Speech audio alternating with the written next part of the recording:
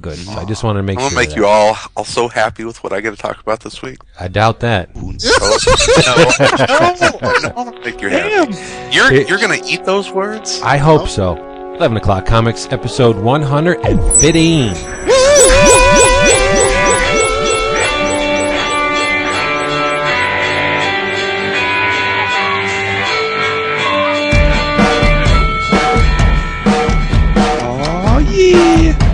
Vince doubts me. He doubts me. I pulled something out that is going to appeal to all of us, and I never doubt it because I You know. always- no, you always know.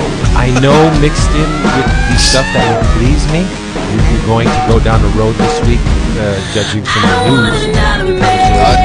You're going to go down the road. I'll go down several roads.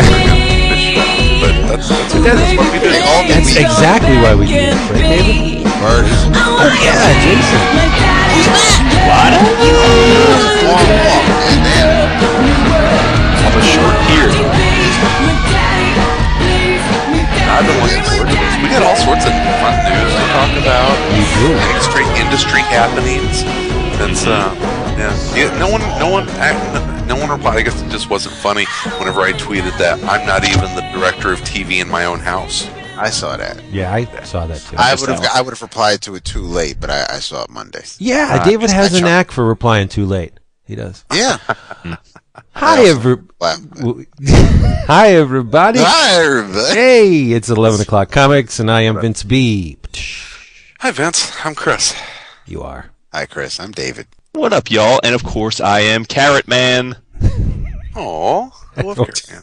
You're not Carrot Man. No way. You, who are you? Are Jason Wood. Everybody's back together this week. Back. Can you feel it?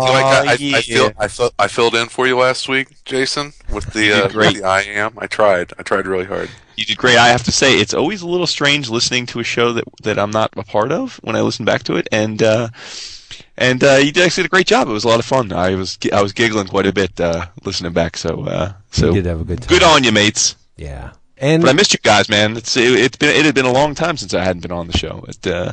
It hurt. It hurt me. Maybe we'll have a voice mailer this week that will be bemoaning your absence. Nice, man. No, we don't have any. We have all fun and lively and happy and upbeat voicemails this Well, week. that's good. That'll offset the show. There you go. And this whole mess that you're listening to is sponsored by a discount comic book service. That's dcbservice.com. Fire up your web browser, head on over, and behold the Wumba discounts that you can be getting on your favorite funny books and collectibles. 35, 45, 55, yow, all the way up to 75% off some stuff. Hugely discounts. I love this back and forth. Keep doing that. You advance order your books from the preview system as it is, and they deliver them right to your door at the frequency you determine from a costumed custodian from the United Parcel Service. DCBService.com. They are the best. And It's just got my order in under the freaking wire. I was like, oh, Wow, I beat my somebody order for in. once? Holy shit. Yeah. we've just been informed that if you pre-order Ad House Books Duncan the Wonder Dog, it will come signed with a free book plate type thing. Stop. Yes, that's crazy. Now that's not in this. It's the one that's coming up. It's Yes. the one. It's the pending order Yes, form. That's Depending. the one. So Yeah, not they're the still one that working I on put it. in Right. today No, for no. my June order. It's the July order. Right. It's the July order for September books. Yeah. Okay.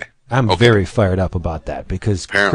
Chris That looks Pitzer is on our forum. Apparently, Chris, you have to see it. Have you seen it? I did. It looks awesome. Yo, I can't it looks wait. so good. It's like, It's like 8 bazillion pages for a pittance. 400 Small. pages for a pittance. Even Small more. amount. I think it's discounted 45% off at Discount Yo. Comic Book Service. That's why they call them Discount Comic Book Service. It's They right don't- there in the name. They don't call them half-ass discount. They call them discount. Big Wumba discount Yeah. comic book service. That should have been. Speaking Sorry. of like deep discounts, and not to cut the sponsor short, But that- you are. I started looking at the original art at the Torpedo auction. Now, Torpedo Comics was a mail order house. Was that the one with the music guy? The guy was in, Yeah, was in yeah. the band. Mhm. Yep. Okay.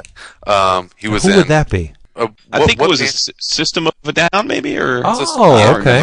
I don't He was remember. like the drummer or something.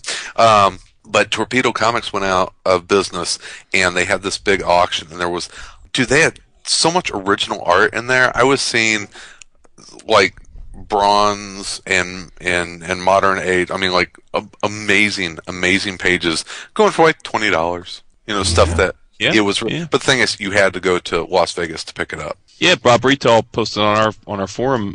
He won a few things. He won some Dan Brereton fully painted beautiful pages for you like see the 30, shit 40 that pages. he took home? Like $1,000+ worth of stuff. Yeah, but I mean, he was buying pages, beautiful full color pages for like $40-$50 a page, though. He Yeah. was. I mean, I mean, he bought a lot of. Dan would Brereton scoop up those full Breretons. painted pages. I mean, those Yeah. are $3, $4, $7, $800 pages Yeah. that he was Yeah, picking for sure. for nothing. And Brereton's great too. I mean, if you're going to buy an original, Yeah. and you have a chance Oh, yeah, to get it's a Brereton, beautiful. It's fully holy painted. mackerel! It's great, yeah. I want to Yeah, be I'm a Bob's nocturnal. nephew because I can't wait for like the birthday present every year. Yeah, no It doubt. must be something special. You know it. Yeah. You guys want to knock out the drink roll call here real quick? Yep. Let's All do right. it. Vince, what are you sipping on? I'm going to make you happy, Mr. Niceman. Ooh, stop it! Stop it! Stop it! I'm drinking Yangling Black and Tan. Oh yeah. I Yep. need to get. Whenever I come out east, I'm gonna have to pick up some Yingling. You can come stay at my house for a little while once it's built. Okay. When they breaking ground. And when Vince Very is around. soon. Very soon. Nice. Yeah. You're having a house built? I sure am. How did I miss I that? can't stop talking like that now. Me neither. Y'all guys need a Texas You tape? are killing this Southern It boy. fits into what I'm going to talk about this week, though. No, I own my original house and the one I bought after I got married. So my Yes, homestead, yeah, the original homestead, is only like 40 years old. So it is a nice chunk of land. What we're doing is we're leveling it and building a bigger, more suitable residence on that land and selling the old house. And blah, You blah, gotta blah. build your comic room from the ground up. Dude, where And you people see it? say I'm a baller. It's right over where my wife wants. That was her stipulation. She wants a 2-car garage. Nice. Okay, so my room is above Right. the entire surface area of the garage. Okay, So well, that's where the torture porn room is, but where's Well, hey, the there you comic go. So picture a 2-car garage just for comic books. No, nice. Yeah. David. Climate controlled, of course. I wouldn't have no other way. Yes, for the carbon You and Harlan monoxide Ellison. detector. Since it's got the last bottle in my fridge, imported from Mexico, of Negra Modelo. Oh, I love it. Oh, that's Nice. nice. That's nice. Is it Mo. nice? Took Marta out for her birthday. Happy birthday, baby. Happy birthday, Marta. Happy birthday. Cumpleaños. Last night we went to one of our favorite Mexican joints here in the city and had a bunch of friends out, and there was some Negro Modelo. That how do you say the last part of that? Negro Delo. Modelo. Modelo. Bordello. Blood. And what I'm sipping on, so we'll let Jason go last this week. I had picked up one of my favorite summer ales, and it is made by Bell's. Are you guys familiar with the Bell's out east? No. I'm Let's familiar say with the Bell's. balls, and not the bells. Your chin. Bell's is They a do chin brewery nuts. in Comstock, Michigan. It falls into the microbrew class. I mean, they do some really nice craft brews. I didn't know if they had started distributing outside of the Midwest. I'm sure they do a little bit, but anyway, I had their Oberon, which is a wonderful summertime ale. It's got It's called Oberon? Oberon, yes. Wow, so it's tied into comics. Exactly. Nice. And tied into something I want to talk about later. Oh, Fourth World? Oh, yes. Christopher, I love you so much. I See, really he do. told you. Chris warned see you. that? He was like, Right. no. I'm going to bridge the divide that has come between us on this show. There's really no divide. There's only what we like and what you Our, like. our, Chris. philosophical differences will mesh into one big pile of gooey comic book love tonight. I'm sure Vince. it will. And I'm as sure we it will. go. But this is a wonderful summertime ale. It's got a really nice hint of citrus to it. It's refreshing, but not in an overly fruit inspired or tart way. It's just a really nice summer ale. So find the Bell's Oberon if you can. Does it come in a really short can? No. No. Well, that's okay. Mr. Wood, welcome back. And what are you drinking? Well, grazie. So since I was gone last week, I felt like I had to represent, and for some reason, I felt like making Chris smile this week. So wow. So yeah, I don't know why, but it's my week. So y'all knew it was sooner rather than later this would happen. Someone has created a Black Lantern drink. So I'm drinking it. I can't claim to have created it, but I mixed one up and I'm drinking it. It is 1 part Courvoisier, pasta Courvoisier. So I had my wife pass it over to me. 2 parts Hypnotic, which it was for those that we've talked about this in the show way back in the day. I drank it once before, but it's basically vodka, cognac, and juice, basically. So it's cognac. Vodka. Yeah, the Hypnotic's in there really for the flavor. It's pretty much a cognac drink, but the flavor, the fruit, and then the color, because Hypnotic's blue. And then the last part is another 2 parts of Midori melon liqueur. Ooh. Wow. So you mix it up, and it's somewhat of a almost blackish type of a muddy color. So it doesn't look, you have to go into it thinking, oh, this is in honor. But it's good. It's like a fruity, cognac drink. So it's actually pretty refreshing on a summer day. But it looks like death. So yeah. I think I would drink that. Yeah. It's pretty dope.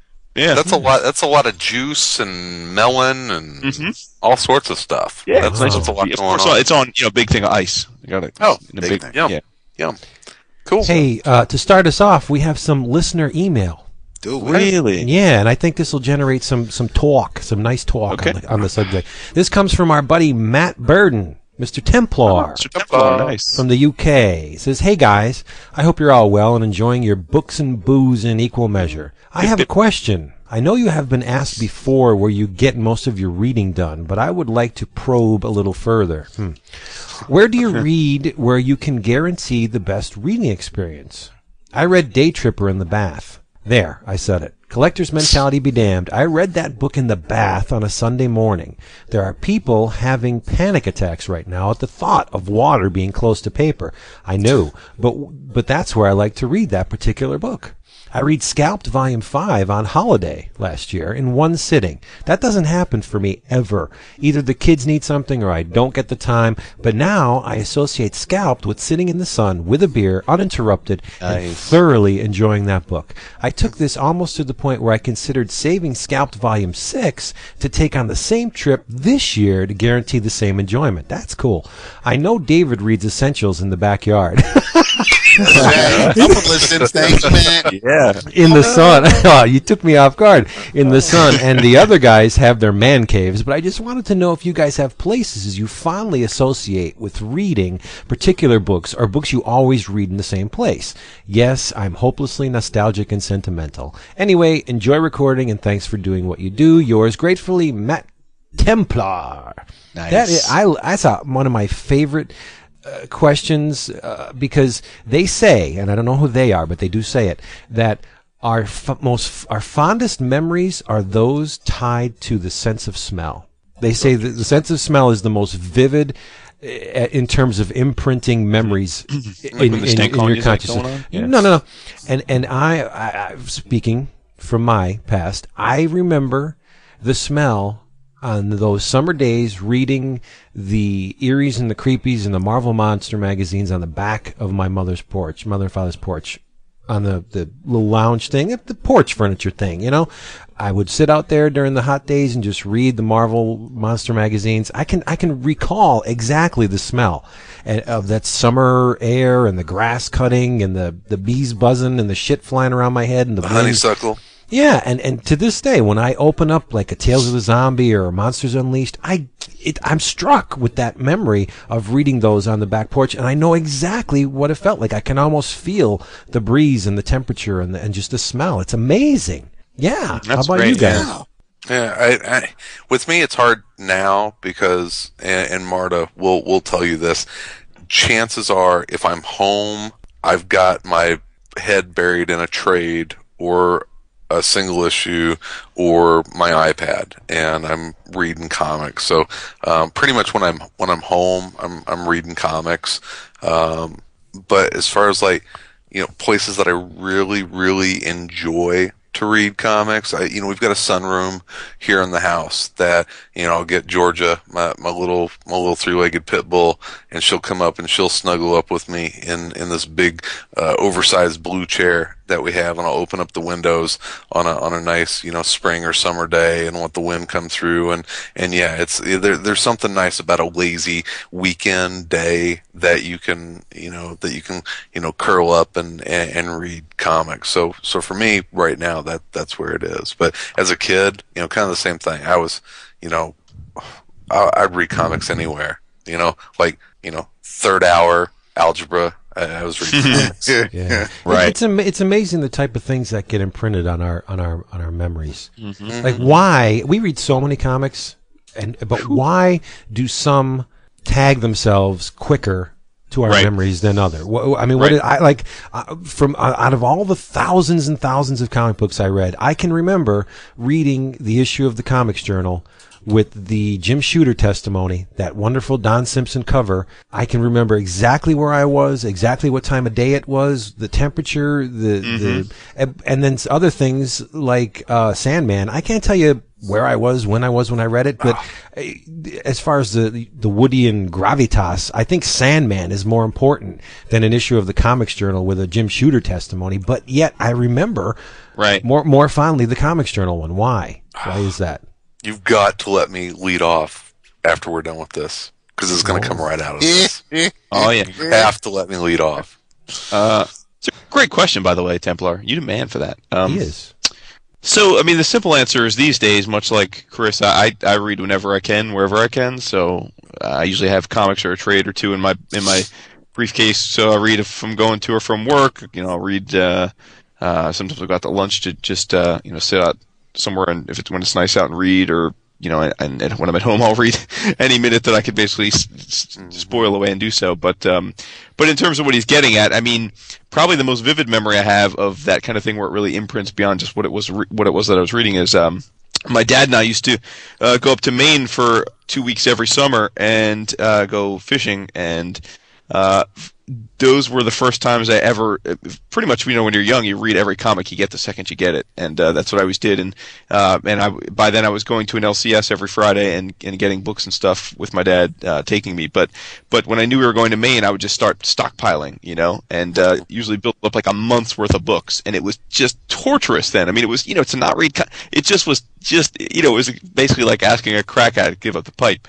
But I just knew that to have that many comics stacked up when I was going, to this cabin in Maine, and I could just read basically comics from, whatever time we came back and had dinner till, I was ready to go to bed every day for a week straight, was just the joy of that, and just the whole experience was just probably some of the fondest memories I have as a kid. So, I mean, that's when I think of a memory that just spans, the moments of comics. And for some reason, I think that also ties into my my love for Oh Hot Moon Who's Who, because I just remember devouring all those issues and just reading over and over and just trying to imprint what all the guys' powers were and who fought who and when. It was just, very, very fond memories of that. So yeah, there are things that are universal, despite like the type of comics that you enjoy, like your desire just to go to read those comics. I mean, that's something we all can share, right? Mm-hmm. There are certain universal truths among comics fans. That's one of them. David. But you, David? Don't be quiet. I'm waiting. You're so scary. Good. Scary. Jesus. That's a close on. Probably the biggest memory is, or my favorite memory are the times where I would be at my grandparents. And, well, no, this is before I met you. Okay. It's all Italian, though, so it's all good. Nothing but guineas all around. So you have I'm either in my grandparents' kitchen. My grandmother's got the sauce going in the crock pot, or I'm in the den, and the smells of the house are going through. Not a lot of memories here in this house yet. I mean, I'm glad I have my deck and I can read my essentials outside. And I don't do a lot of reading in bed, only because I don't have a nightlight nearby. And I have to actually get up to turn the light off if I want to do any reading. So I don't do a lot of reading in the room. I'll read in the living room. I'll read. There you go. Getting ready to writing checks my ass can't cash because it's 5 minutes before showtime tonight, and we it's just anywhere. I'd love to read at work. I'd love to be able to read in the car more often than I do, but a lot of my favorite memories of reading my comics are usually like Vince, associated with smells, but it's when I was younger. I mean, I really don't forget anything I've been reading lately, but I just have a stronger connection, a more vibrant memory of things I've read when I was much younger. Happy times. Yeah, they imprint on you. Yeah, not that your current existence is not happy, but there's something about that magic of youth. Where I could just sit and read the comic and worry about reading the next one, not worrying about, let me finish this so then I can go take out the garbage. Or right, exactly. Right, that ties into something I'm going to talk about later. Amazing. Or the Amazing. same thing of like, oh man, I got to read 6 more issues of this to figure so I don't get spoiled when I go onto the forums. Right? Yep. It's true. Exactly. It's funny because it's true. That's right. Gentlemen, Frank from Boston here. I just wanted to call and comment on Mr. Price's spectacular review on Spider-Man Fever a couple weeks back. Vince, you should be getting this book. You should not wait for the trade. It's spectacular. You want to know what you're missing. I know you got the issue. Shade, The Changing Man, number 22, Volume 2. Check that out. Then multiply the color by 1,000,000, and that's what you get when you're reading Spider-Man Fever. Anyhow, keep up the good work. Loving the show. Later. Chris, do you want to talk about any kind of news that popped up this week? We'll get to we'll that let later. You go But first. this ties in so well with what we've been talking about. Bring it. All right, tie in. Let me just write down. Every once in a while, I need a palate cleanser. I need to stop reading. A Niceman palate cleanser. Yeah, I'm gonna kill y'all. That'd be a porcupine juice. I need to stop reading like today's comics, the comics that that come out now every week, and kind of try and rediscover that joy that we were talking about, the stuff that you read whenever you were a kid. And it's I find that recharges my battery as a comic book fan, or it teaches me valuable lessons that some things weren't as great as I remember them being, and so it sometimes it can help to bring things down off of a pedestal, which I think is healthy. But then there's also those times whenever you reread stuff and it's like, yeah, it was awesome. And I had that experience this past week. Hop back into the Wayback Machine to 1982 and reminisce with me about a comic that was written by Chris Claremont. It was penciled by Walt Simonson with inks by Terry Austin, lettered by Tom Orzechowski. Wow. And Len Wein was the consulting editor. Wow. And Jim Shooter was the editor-in-chief. Of course. And I am talking about one of my favorite single issues of all time, my absolute favorite team-up issue of all time, and without a doubt, my favorite company crossover, Uncanny X-Men and the New Teen Titans. Mm-hmm. Yes, indeedy.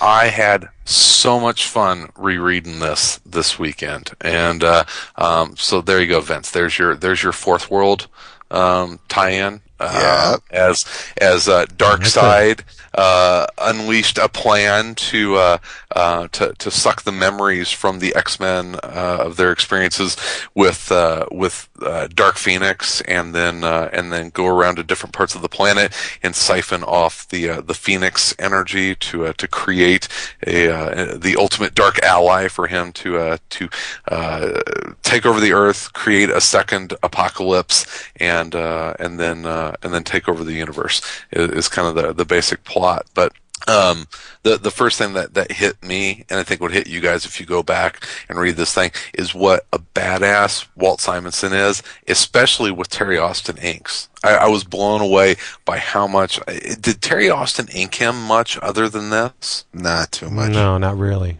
Yeah. I love Terry Austin inks with Walt Simonson. It's not the type of penciler that Terry Austin would normally be paired with. Yeah, it's true too. Yeah. Man, but what a great combination on those guys. I was so. It was a great one shot done in one. Oh, double. I mean, like probably double sized at the time. But I mean, it wasn't oversized or anything. But it was a nice thick book. It was great seeing a lot of story. It's like characters. Yeah. So it's like 60 plus pages of story. Mm-hmm. Cyclops still a badass. It's still.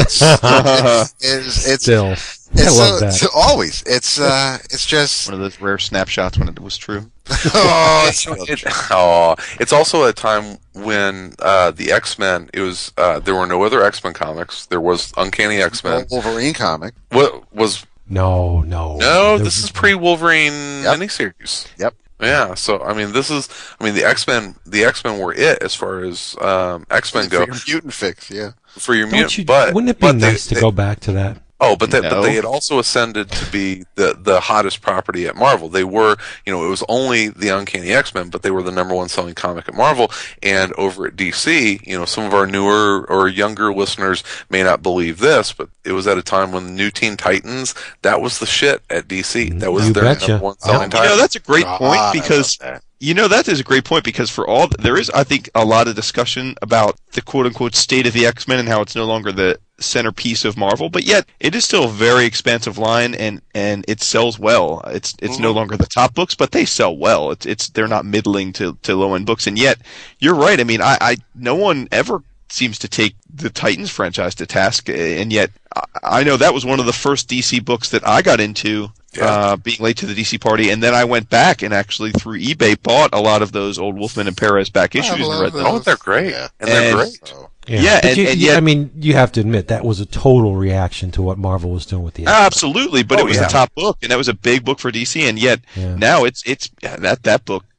Well, the books, I should say, can't get out of their own way. Since Johns left Titans, and I was reading it when was it Beechin, Adam Beechin, and Johns? I like that stuff. And was it Beechin and then McKeever, or the other way around? I forget. I think it was Beechin then McKeever. Okay, it just seems like it's a book that's really really hard to get a grasp on right now. But back in the day, I mean, whenever we were growing up. The New Teen Titans, not Teen Titans, but whenever they revamped it, and Raven, when Raven comes along and Starfire and Cyborg. I mean it was very very similar to the new. I think at one time there were actually 4 Titans books running concurrently. Were there really? There was Team Titans, Teen Titans Spotlight. Right, and then they had the Baxter Teen Titans. Right. They had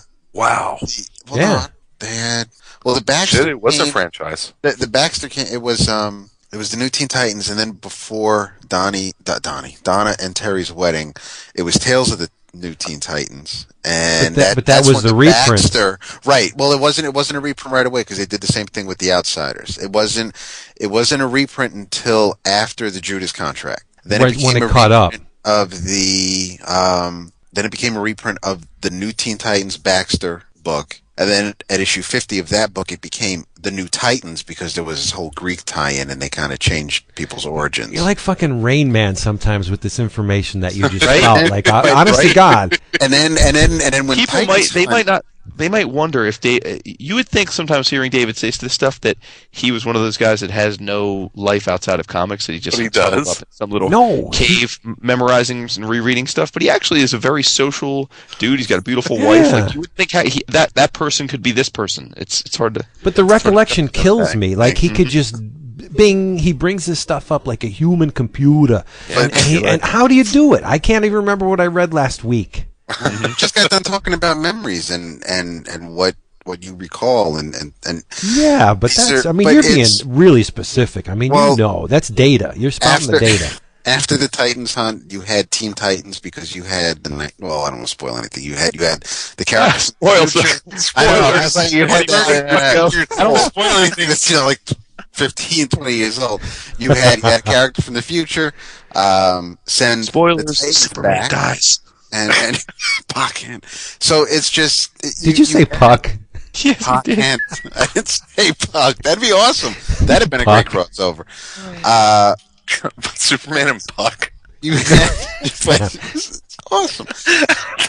There's a new fastball special in there somewhere. What was great is that, as Chris was alluding to about kind of making it like the new X-Men, you had established DC heroes, although they were sidekicks, but Wolfman and Perez introduced new characters. Now, first issue was their first appearance. Well, the DC Comics Presents was their first appearance, but you had a new book featuring new characters. Cyborg was new, Raven was new, Starfire was new. Changeling got a makeover, he got a new name. But for the most part, these were this was just, and I am. But they were legacy characters. They were tagged to other right. Yeah, groups, like the Doom Patrol and right. stuff yeah, like you that. had. Well, yeah, and it's to this day I am so thankful that George was like, you know what? I got these two books going on. I'm going to step away from the Justice League of America to work on this new project. Yeah. I'm so glad for that because not his finest hour. I don't think I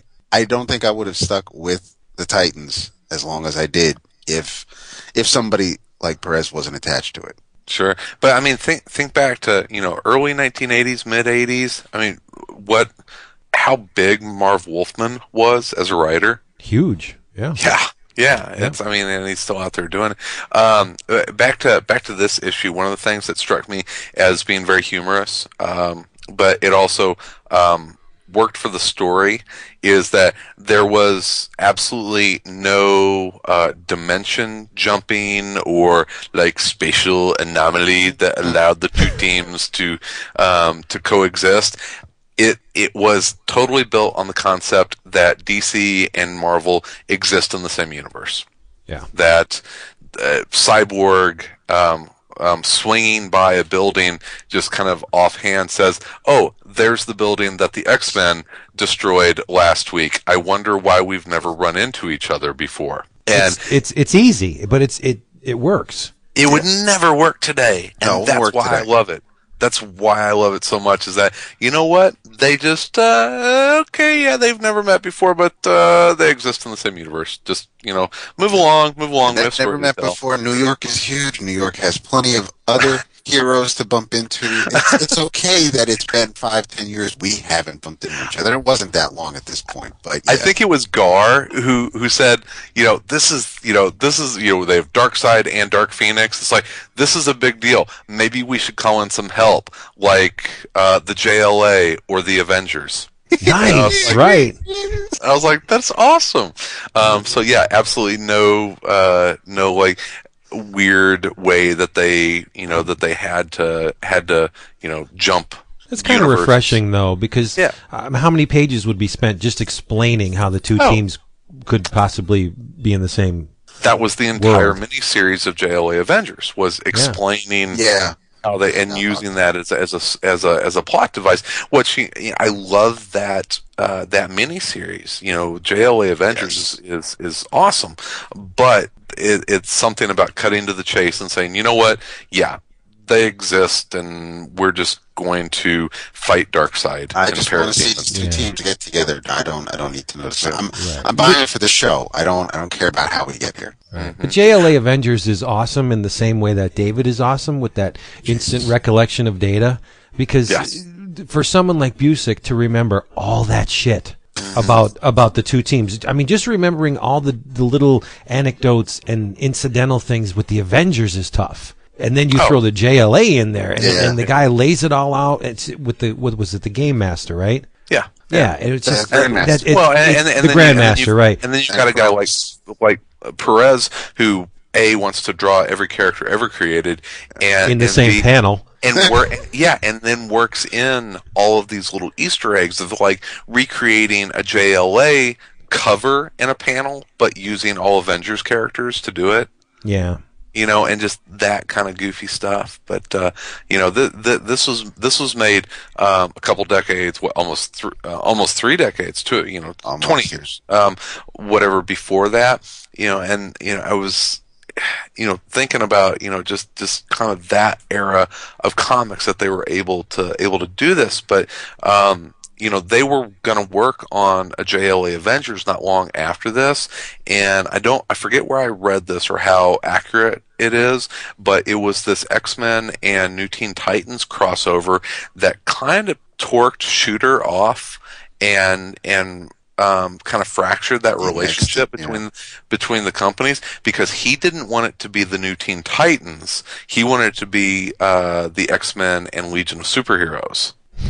And DC was like, AKA the Imperial Guard. No, this is our number one selling property. Yeah. We're gonna match your number one with our number one. So no, we're not going to do the Legion. That's once again, can't remember where I read it or even if that's a true recollection, but that's kind of. Well, there were pages. I think back issue at an interview a while ago. There were pages that Perez had already penciled up. And the first issue's done. Right, yeah. Yeah, so I mean, everything had to be redone. Did you do you have the issue or no of this crossover? Do you have the issue in your possession, or okay? Because it's not super expensive. I haven't really seen it at too many conventions, but and you can eBay it or whatever. You can get this single issue, but it has been collected in the first Crossover Classics collection. Right. And and that trade also, and this reminds me that I have to update the Amazon store, so I'm going to add this to Chris's selection. But that collection includes this crossover, Batman, Hulk, and the 2 Superman / Spider-Man crossovers. Yeah. Oh, speaking of vivid memories, that first Superman Spider-Man. Oh, Los Andrew. Oh man, yeah. Los Andrew. Yes. Nice. I remember the newsstand where I bought it. I remember what it looked like. I even remember where it was on the friggin' shelf. Treasuries at your newsstand? Yeah. The place was. It wasn't actually a newsstand. It was a newsstand / diner / tobacco thing. Which is Vince's family seek for back of a truck. And the place was called Migsy's. Okay, nice. Migsy, just not Migsy's Diner. Hook little Vinny up with the book. And there was a smoke, some pack of there was an old fashioned bar, like serving bar with the big stools bolted to the ground, and right next to it, in the middle of the store, was a new a bookshelf with all the new magazines. And I looked for Superman, Spider-Man forever. None of my regular haunts got it, and then Migsy's had it one day, and I was like, oh, thank God. That is. I waited for that thing forever, and it paid off. That was one of the rare comics that lived up to the expectations. Was Superman, Spider-Man. You're right. Good. That's a good harken back, Chris. And for those that are interested, you can get it for $3 in near mint condition at my comic shop, and even cheaper if you Which, well, I guess they probably printed 5 million of them. So well, there's and then there's a second printing, which is even. I was just going to say there is a reprint. Yeah. It's but I had tweeted earlier this week that the source wall is one of my favorite comic book concepts, and the source wall, the source wall plays a big role in this story. But I've always loved that concept in DC, and man. Walt Simonson, anything on Asgard or you must be very careful. You can't say Asgard. You have to say Asgard. You have to even roll the R. I had your back on the pronunciation thing. Yes. You were right there. That's one that can be pronounced correctly both ways. I've always said Asgard. I know it's goofy and it sounds kind of but weird. You also used to say Magneto. Magneto. I did say Magneto, didn't I? That's funny.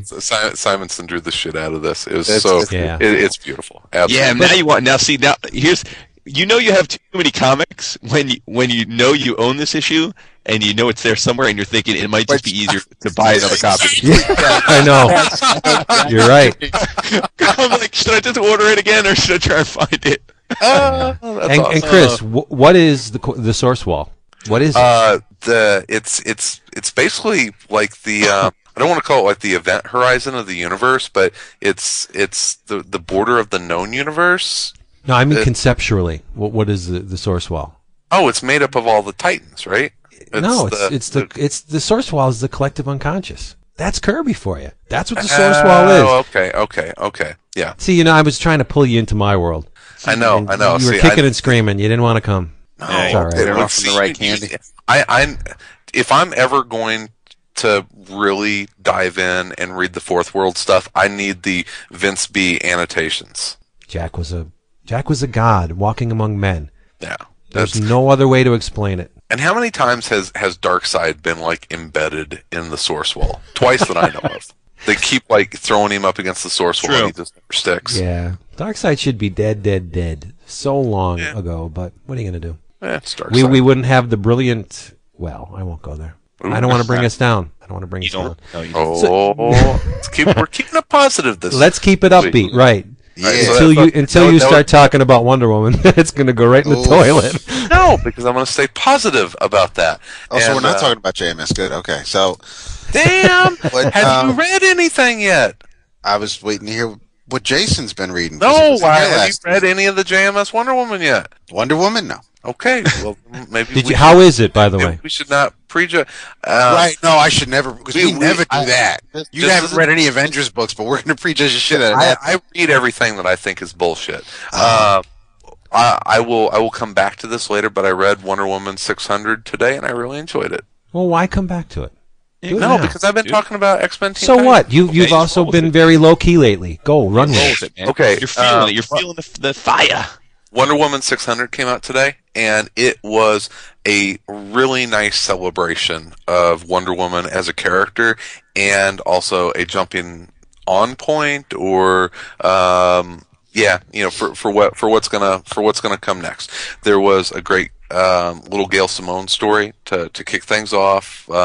Basically, it got a little cheesy with it was basically every female hero in the DCU fighting with Wonder Woman. She had called them to help because there were these sirens that basically could control men, and they were trying to kidnap the president or something. So Wonder Woman called all of the women heroes of the DCU, and it was basically all of them saying, "Oh, isn't she awesome?" And then she goes to a graduation ceremony after that, which I think apparently in real life Gail's son was just graduated from high school, so I think she was writing a little bit of her own life into this. And it was cutesy, but there was a great Louise Simonson story in there. Wheezy. Tons of beautiful pinups. My favorite story was the Amanda Connor story, which was about Wonder Woman explaining to Power Girl how to get along with her cat, and it was actually really, really cute. Okay. It was really good. I believe you. It was very cute. Anything drawn by Amanda Connor has to have a certain level of artistic credibility. She draws like a motherfucker. I love the way it had the cute going, but it also had the kind of offbeat humor where they were making fun of manga tentacle porn in the same issue, and then I think after the Wheezy story, then there was a quick little Jeff Johns story which led into the Don Kramer JMS story, which was the kickoff of the new series, the new outfit, and kind of I don't want to say rebooting the character, but definitely reestablishing the character. And you have to read it to kind of get the gist of what's going on. And I do suggest that you pick it up and take a look at it. I really like what Don Kramer is doing in it.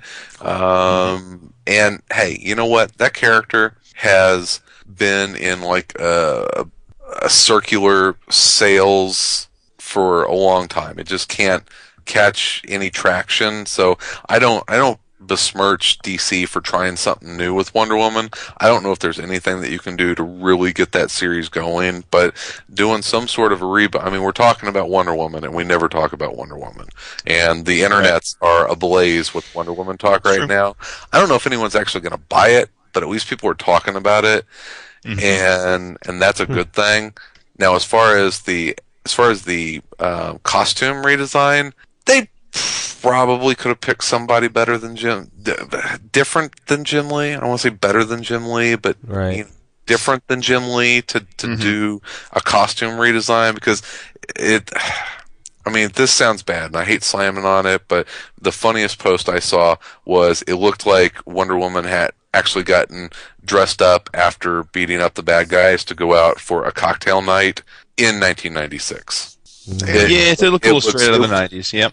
It looks really dated, and I think, you pick an artist who made his bones in the early and mid 90s, and you know what? That's kind of what you're going to get. Are you going to have Rob Liefeld redesign her costume? That'd be cool. Don't mess with my boy, dude. That's right. Yeah. Well, I mean, no, seriously. He tweeted today a similar thing to what you just said, Chris. He tweeted something to the effect of, "What's all this talk about Wonder Woman? DC did a great job with it, because he's got the same thing as you said. It's got everybody on the internet talking about Wonder Woman for the first time in how long? So they're doing something right." First time, and so that's good. But I tell you, who I would have loved to have seen take a crack at doing a redesign. If you're going to try and reestablish your premier female character, let a female artist do the redesign. Why not Nicola Scott? Why not Amanda Conner? She just finished with the book, though. So she's familiar with the character. How about Amy Reeder Hadley? Believe me, no artist can go into a book, and especially one of the Trinity, and say, it's like, shit, not even, quietly is going to go into Batman and say, you know what, Batman needs a redesign. It's these days, you're probably right. I mean, it certainly was done. Perez did it on his team books tons of times, right? I mean, he sometimes for the worst. I mean, that Satanic outfit he gave her for a while there was rough. Yeah. But he could do it. I don't think he had to solicit permission to go ahead and do that. And Lord knows there's been enough Spider-Man costumes over the years, Spider-Man, to name. I was totally gonna. It's Fred Spiderman. That up. If the internet had existed like they do now, back whenever the black costume had first come out. Yeah. Oh my God! You want to talk about ripping the internet in half for real? Or the Daredevil and Spider-Man armor costumes, or there are lots of bad costumes. I kind of like the Daredevil armor costume. I'm glad you're breaking up, dude. Because we do not need to rehash this up. It's funny because I think out of the four of us, I've actually read Wonder Woman for almost the entire time of the show. I do get it, and I have been getting issues ever since Simone picked it up, and I haven't minded it at all. I thought her run at the start was really strong, and I kind of felt like she got away from some of the more comedic, charming aspects of the book, which I thought was going to really make it. To me, in the beginning of her series, it read much like the 12 issues of Power Girl read with Jimmy and Justin and Amanda, and if it had stayed that way, I think I would have really dug it. Where she was a little playful and it played off the idea that she's not really comfortable being a normal human being. She is sort of aloof and doesn't really know our culture, and I like that. And it kind of got away into a little bit more of a classic, epic, almost got a little heavy. Yeah, it did. And again, I read it and it was fine, but it was I guess never a book that I disliked enough to bitch about on the show, and never one that I liked so much that I wanted to talk about it, because I knew that none of you guys were really into it, so I didn't want to belabor it to the point where I was trying to say you really need to read this. So JMS is one of those guys. I have loved some of the stuff he's done. I've definitely been in the camp of stuff not liking it. I will say I thank him for the 10 pages he gave me for free of Superman. He saved me an arc or two of trying that out. I don't have to try that. See, so for Chris to talk about how if I haven't read, I said JMS in general. I wasn't specifically saying Wonder Woman. So I read the preview. I knew what you meant. Okay. Yeah. But I did order Wonder Woman 600, so he has a chance of keeping me on that one. I mean, I'm not, it is really different. And I think that Wonder Woman needs different. We may have talked about it before, and I don't know if there is a real fix for that character beyond maybe, I don't know, putting Morrison or Jeff Johns on Wonder Woman. I think that would get people to read it, and I would like to see what either one of those guys would do with the character. But kind of like my fix now is JLA should be her book. You mean like make her the chairwoman? A better choice than Black Canary. JLA should be her book. She is a warrior. She's a leader. Why not just make her the centerpiece of the JLA? It has, if you want to talk about a Wonder Woman book that would sell and would establish that character, make her the center point of the JLA. But that's not a Wonder Woman book that'll sell. That's a JLA book that'll sell. Well, it's a book with Wonder Woman in it that will sell, and you can use that to establish the character. I mean, you want to talk about two books that are kind of, they're not cornerstone books, but they're certainly jewels in the crown of DC. JLA and Wonder Woman have been floundering for a long time, and I think they kind of they need each other a little bit to kind of reestablish themselves. Mm-hmm. Say what you will about the Robinson run. You're not gonna reestablish JLA with Gorilla Man. No. There's some characters that just refuse to connect. You've talked about this before with Wonder Woman. It's just not a character you've really ever vibed with. But I mean, not to bring the talk down, but I don't consider Wonder Woman at all. I mean, it's weird. I mean, I consider Wonder Woman about as much as I do Jim Davis's Garfield, like less than zero. Because that strikes me as weird, though, because I think even as someone who knew the DC universe more passively and more from cartoons and stuff as a kid, and until later years, I always thought of Wonder Woman as a big time DC character. I mean, I wasn't that familiar with her work because I didn't read a lot of DC growing up, but I always thought of her as, I don't know if I ever bought into the idea that she was part of the quote unquote Trinity, but I certainly always thought, if you had asked me who's the most important female super heroine in DC, I would have said Wonder Woman. I mean, I think that she's the most important female superheroine. Period. I mean, who else? I was trying to think. Well, who would Marvel? That's a sad state of affairs for female superheroes. If Wonder Woman. Well, I'm talking. Public consciousness. You walk on the street and you ask any person on the street, name a female superhero. Like 99% of the time. Yeah, you're right. I think that's right. I think she's the most recognizable female superhero. Yeah. What people were going to say, Elektra? No, right. I bet you'd get Supergirl would give her a nice fight in the numbers. I think people will think of Wonder Woman before they think of Supergirl. Yeah, I would too. And I think that's a lot to do with Linda Carter and less to do with the comics. Yeah. Sure. How many kids grew up knowing the Hulk because of that TV show, or the Batman and Robin? Yeah. Linda Carter has a really nice introduction. I thought you were going to say Ryan. Oh, yeah. I'd agree with you. Yeah, she is. She's still smoking hot. Yeah, what a gorgeous woman. Well, gorgeous woman. Oh. Well, speaking of old people that age well. You talking about me? I was just going to say. Well, I was going to say Vince B., David A. Price, Chris Naisman. Oh, nice. Naisman. The boy. No, I read an OGN this since I was last on the show that I know at least one of you have read, and I think the other two of you will read it if you haven't already. And that is the brand spanking new Jonah Hex No Way Back. Ooh. Also by DC Comics. Yep. Written by Justin Gray and Jimmy Palmiotti, who I'm sure most know are the current writers of the ongoing Jonah Hex book, and artwork by none other than, and the reason for buying the book, Mr. Tony DeZuniga. Yeah. DeZuniga. They should make a movie about this character. That would be awesome. Right. Don't go there. Wait, what was please don't go there. What was the snipe? No, it wasn't a snipe. Jason, proceed, please. Nice. So, you guys, I assume, are going to read it, but you haven't read it yet, right? I read it. I'm coming in my box, man. I should get it this weekend or next week. Cool. Me too. Well, I will tell you this. I don't want to give it away. From the cover treatment, though, you do know that he meets a long lost family member, and you do get a history of Hex that you've never gotten before. You learn about Hex's childhood. You learn about his mom and his dad. And so, longtime Hex fans know that's most of his past has somewhat been superfluous because of the format and not really ever been dealt with, and they deal with it in this book. So that was great for me. I really enjoyed that, and again, the writing top notch because it's Justin and Jimmy, and I actually heard Jimmy on CGS. And he was talking about this, and he said that although he and Justin had really no input, say, or any kind of benefit from the film.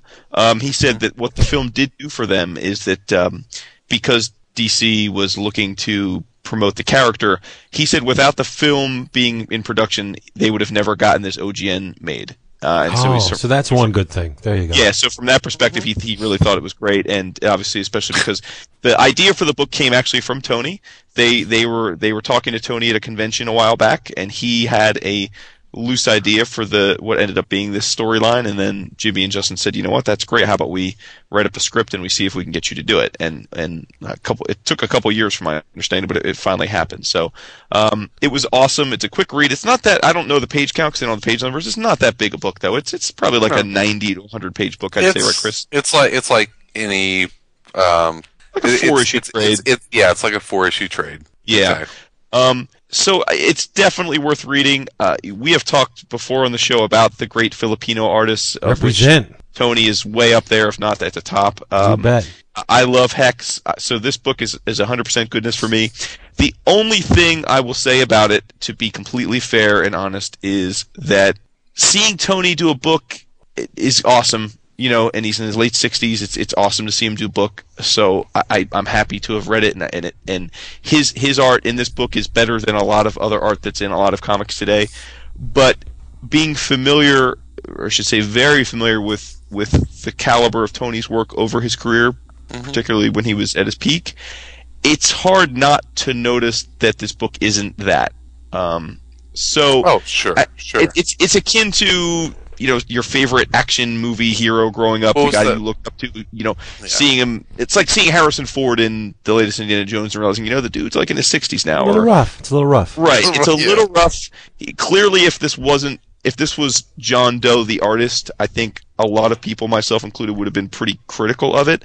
But as I read it, I was just every page appreciative of what it was and not so much what it wasn't. Well, you know, the draftsmanship may not be there, but the storytelling is exactly correct. Beyond rock solid. Correct. Yeah, it's and certainly, and again, I'm assuming most of our listeners, because they're brilliant, wonderful people, know that Tony created Hex, so he knows Hex. I mean, it's not something. But, had one of my favorite pieces of dialogue recently, and that's when Hex finds a half brother. And I hope I'm not giving up too much here. And the guy says that he would like to discuss the circumstances surrounding our kinship. Do you remember this, Jason? I do. It's just I'm not going to read it off, but it is hilarious Hex dialogue that he is just Hex. You never think of him as being funny. He can be a funny son of a bitch. If written correctly. Yeah. In a black kind of way, yeah. In a very dark and sarcastic sort of way. But, it was... I can't wait to get that. It was a lot of fun. And you know what? While we're on the subject of the Filipino invasion, okay. Today at the comic shop, I was leafing through something. I'm going to buy it in trade, not the single issues. But I finally realized what it is about Kenneth Rocafort's art why I'm so endeared to it. He could have been one of the Filipino invasion dudes. There's a real strong Filipino vibe to Kenneth Rocafort's art. I could see that. It's in the Velocity miniseries. I mean, it just has that. This is a cop out, but I don't want to. Is this the new Top Cow book? Yes, Velocity miniseries, 4 issues. I think it is. I'm going to get that tomorrow. Yeah, Ron Mars written, Kenneth Rocafort on. Was it good? I didn't get it. I just looked through it because I'm gonna. He doesn't listen to me, does he? No. Wait, what'd you say? But to say it's European looking that's a cop out. He has that same stylistic verve and the way he moves the line around. It's not pencily. It's not overly inked. It's just very.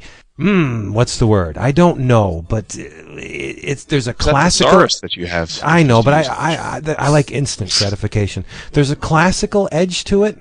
The Rocafort definitely knows how to render, but he also has a stylistic tendency to do like the Art Deco type or Art Nouveau, little flourishes of stylistic things that he incorporates into the drawing, and the Filipino guys did that all the time. I look at the work of Alex Nino. I mean, there's this, you're hitting the face with this huge aluminum bat of style. Just bang. It just knocks you on your ass.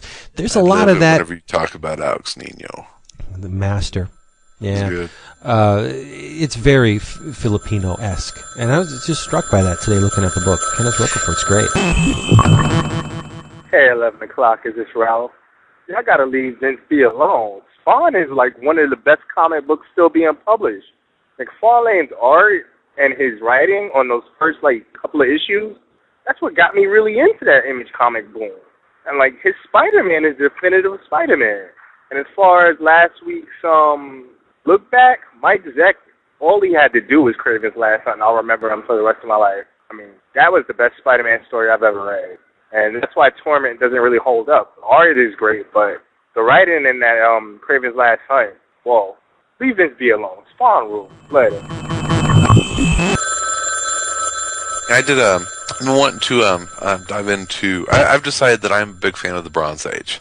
That as much Silver Age as I try and read, and there is Silver Age stuff that I do enjoy, but Vince talks about Bronze Age stuff a lot, and I think it's for us, for all four of us, Bronze Age is probably the foundation that our comic fandom is built on. Exactly.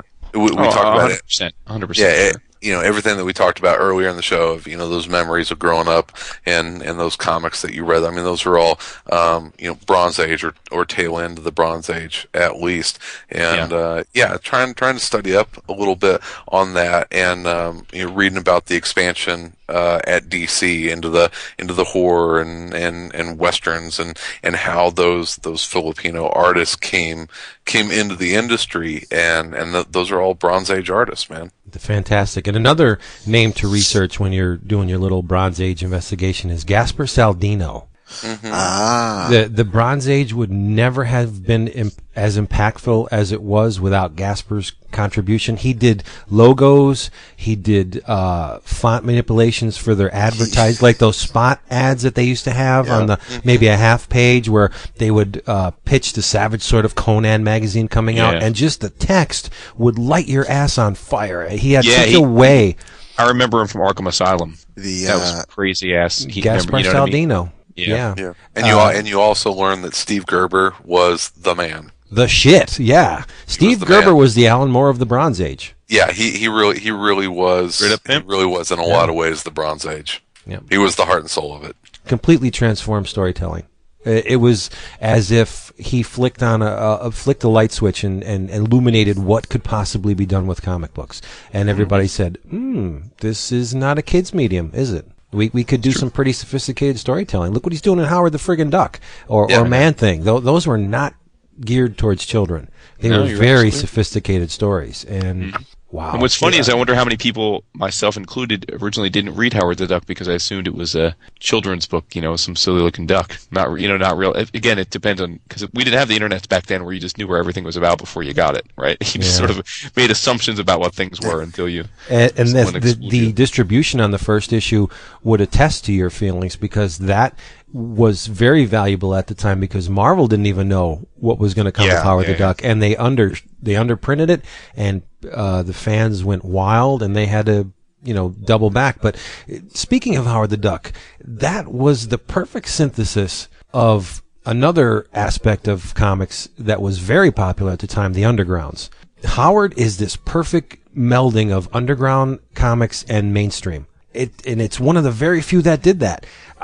One of those singularities that happen only, every couple decades, where you had this grassroots underground comic scene where anything was permitted, and drugs, sex, rock and roll, funny animals. I mean, everything was there were no nothing was verboten in the undergrounds. And then you had this mainstream sensibility where it said, okay, we are corporations and we have to sell these books and we're marketing them a certain way. And it was very above board. But when Howard came in, it was like these two worlds collided and. Totally unique, almost like when Marvel published Comics Book with Dennis Kitchen, and it was all undergrounds, but it was published by Marvel, and it was like how many issues? 5 issues, I think. and I don't think the majority of them were published by Marvel. I think the first 3 are Marvel, and then Kitchen Sink picked it up after that because there was the reaction to it was, I don't think it was very good. Reaction, not even the extra. Yeah. But did you get that Dennis Kitchen book that one that recently just came came out? Yeah. No, I mean, I remember posting about it on the forum, but no, I failed to pick it up yet. I can't wait for that. Dennis Kitchen. It's another one of those guys that has a huge impact on my childhood. Just he needs to be on my bookshelf. That Mark Martin book, whenever that comes out, needs to be on my bookshelf. You're right. There's a lot of good stuff coming out from creators that Scott McCloud. If anybody what's Scott McCloud coming out? No, I'm saying. I mean, I have his understanding and making comics books, but I mean, if he were to do a collection or do anything beyond an introduction to the Zot collection, I'd be all over that. Just even if just stay Kevin away Eastman from the. decided to keep talking, I'll read anything that he's got to say. I eat that stuff up. I need it. And then you can regurgitate it. There you go. On you don't command. have to read it. On command. Jesus Christ. You're scary. You So really sad. scared me. You did. All right. What else we got? Still waiting to hear from Wood. Yeah, we did. Did I just talk about Jonah Hex, player? Holy You just crap. did. Holy shit. I thought Where you been, dude? That hypnotic's Chris has getting been you. talking for so long that, I know, I'm not even drinking it. Chris has been Well, talking for so while long. there's a lull and everyone's saying what they want to say, let's give a couple shout-outs to some of our boys who have some good news that have happened in the last few days. That's right. What is that? Well, first and I don't want to say foremost, but most recently, it's official like a whistle. Mr. Gabriel Hardman, friend of the show and buddy, is Marvel's newest exclusive artist. Congrats to him. Some congratulations. Big congratulations. One book, congratulations. Although I don't believe exclusive, and contrary to some rumors, he certainly is now getting what seems to be a pretty regular workload, and that is another gent that we have praised recently, Mr. Declan Shalvey, who Yay! for 28 Days Later fans like Chris, unfortunately he's leaving that, but he's at least for now the Thunderbolts artist. Right? Did you see his man thing? Yeah. Oh man! I don't want to see Declan's man thing. I Nice. do. I want to hug it. It's gorgeous. Mm-hmm. Yeah, Jumping that's across. good. You talk about a guy that that's damn you, Marvel, because I've been You're doing it right, man. I love nothing more than beating up on Marvel because Really? I never noticed. yeah, Wow. because I have to be the contrarian here. But Declan and Gabe, you want to talk about two guys that boy, they found two really talented guys, and You got to give Marvel their props at that, and obviously CB. I don't know exactly how he seemingly is the point man for that, but he's obviously plays a big role in getting the new artist. But they also, I loved Mahmoud Asrar, who was on MO5 for a long time, and he's pretty much doing just Marvel stuff now. I mean, I don't think again he's not an exclusive, but he's he's doing Adam no. He's for doing DC. the Adam. well, okay, so he's not, But but he is was doing- doing he's Marvel doing- stuff recently, yeah. And he's doing the Shadowland Power Man miniseries. There you go. By Okay, Van that's- Lent. See, Yeah, you know, he's doing the Adam with Jeff. With Lemire. But- Yep. Well, I that was think- the other thing is although I don't believe it's been officially confirmed, Rich Johnston was Rich, right? It was Rich that reported it. Oh, somebody boy. reported that somebody reported on the interwebs that Jeff is either soon to be or officially an exclusive at DC now as well. Good for him. So, I think everyone saw that coming. yeah. yeah, no doubt. And but as obviously listeners to the show know that we are huge fans of Jeff as well. So a lot of good news. Yeah. And of course, I'm saving the best for last, and that's huge hat tip to my good buddy pal Jeff Loeb for his little promotion. Awesome. I can't wait to see what he does with that. I don't even want to know what the fuck that means. Mastermind of TV. It's That's what it is. director of TV. Does that mean that he has the remote control at the Marvel offices? That's not funny. You But made as- a joke and it failed. I can't wait to get a TV show called like ESU about Peter Parker and Deb Whitman in college, and it's just it's. I'd watch that. Are you kidding me? Watch the hell out of that. Yes. But as far as Gabe Hardman goes, I think it's almost too late. I don't see how someone with that kind of talent could walk into the Marvel offices, show their work, and prove that they can handle a book on a monthly basis and not walk out with a 2-year exclusive. Right? He's that good. I mean, if I was behind the desk and he showed me, especially like that recent image he put up with the Lovecraftian monster and the dinosaurs biting on the tentacles, For his book, yeah. I'd be like, what do you want to work on and how long do you want to work on it for? You're in. he's astounding. His work is just, it's impeccable. He's like one of the old EC artists. He's that friggin' good. And that's not hyperbole. It's not hyperbole. Wait to get to the framers, because I want to, whenever we talk about him, since I don't have any original art pages by Gabe, I do have the Mr. Monster sketch that he did. So I want to frame that, so when you guys talk about it, I can just look at that. Oh yeah, my Gabriel Hardman page is one of my prized art possessions. It is. I have one of my absolute favorites. All right, I guess I got to step up, because if you all have Gabriel Hardman pages and I don't, there's something wrong. I have pages, sketches, and I need pages. I definitely need pages. I did receive another Mr. Monster piece, and that was sent to me by Mr. Kevin Mellon. Nice. It looks great. So I have a couple Kevin Mellon sketches. I have a Miss Marvel and a Deadpool, and yeah. So David, is that the theme now? It's shifted from Grendel to Mr. Monster. I noticed that. Yeah. As far as I think images that I'd like framed. So you're going to string her to put on your other arm? I would get a Mr. Monster tattoo. I would do it in a second. You know what? Okay. I gotta start thinking about how I'm gonna get inked I got an email from Brian. Me too. Yeah, me too. He was looking forward to actually coming to New York.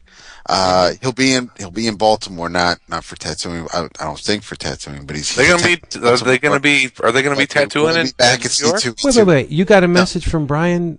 Yes. Who? Because he wants to. He also wants to expand on mine. So he and I are going back with ideas as to what we can. He just emailed me saying he had seen a piece of art that he said he didn't have the cheddar for, but he thought I might, and he sent it my way. I didn't get it. And then he just mentioned that he missed me on the show last week, so it's nice. Well, hey, I'm looking forward to getting my ink. So I'm getting the whole arm done. We're looking forward to you getting ink too, dude. Are they going to be doing that in New York Comic Con?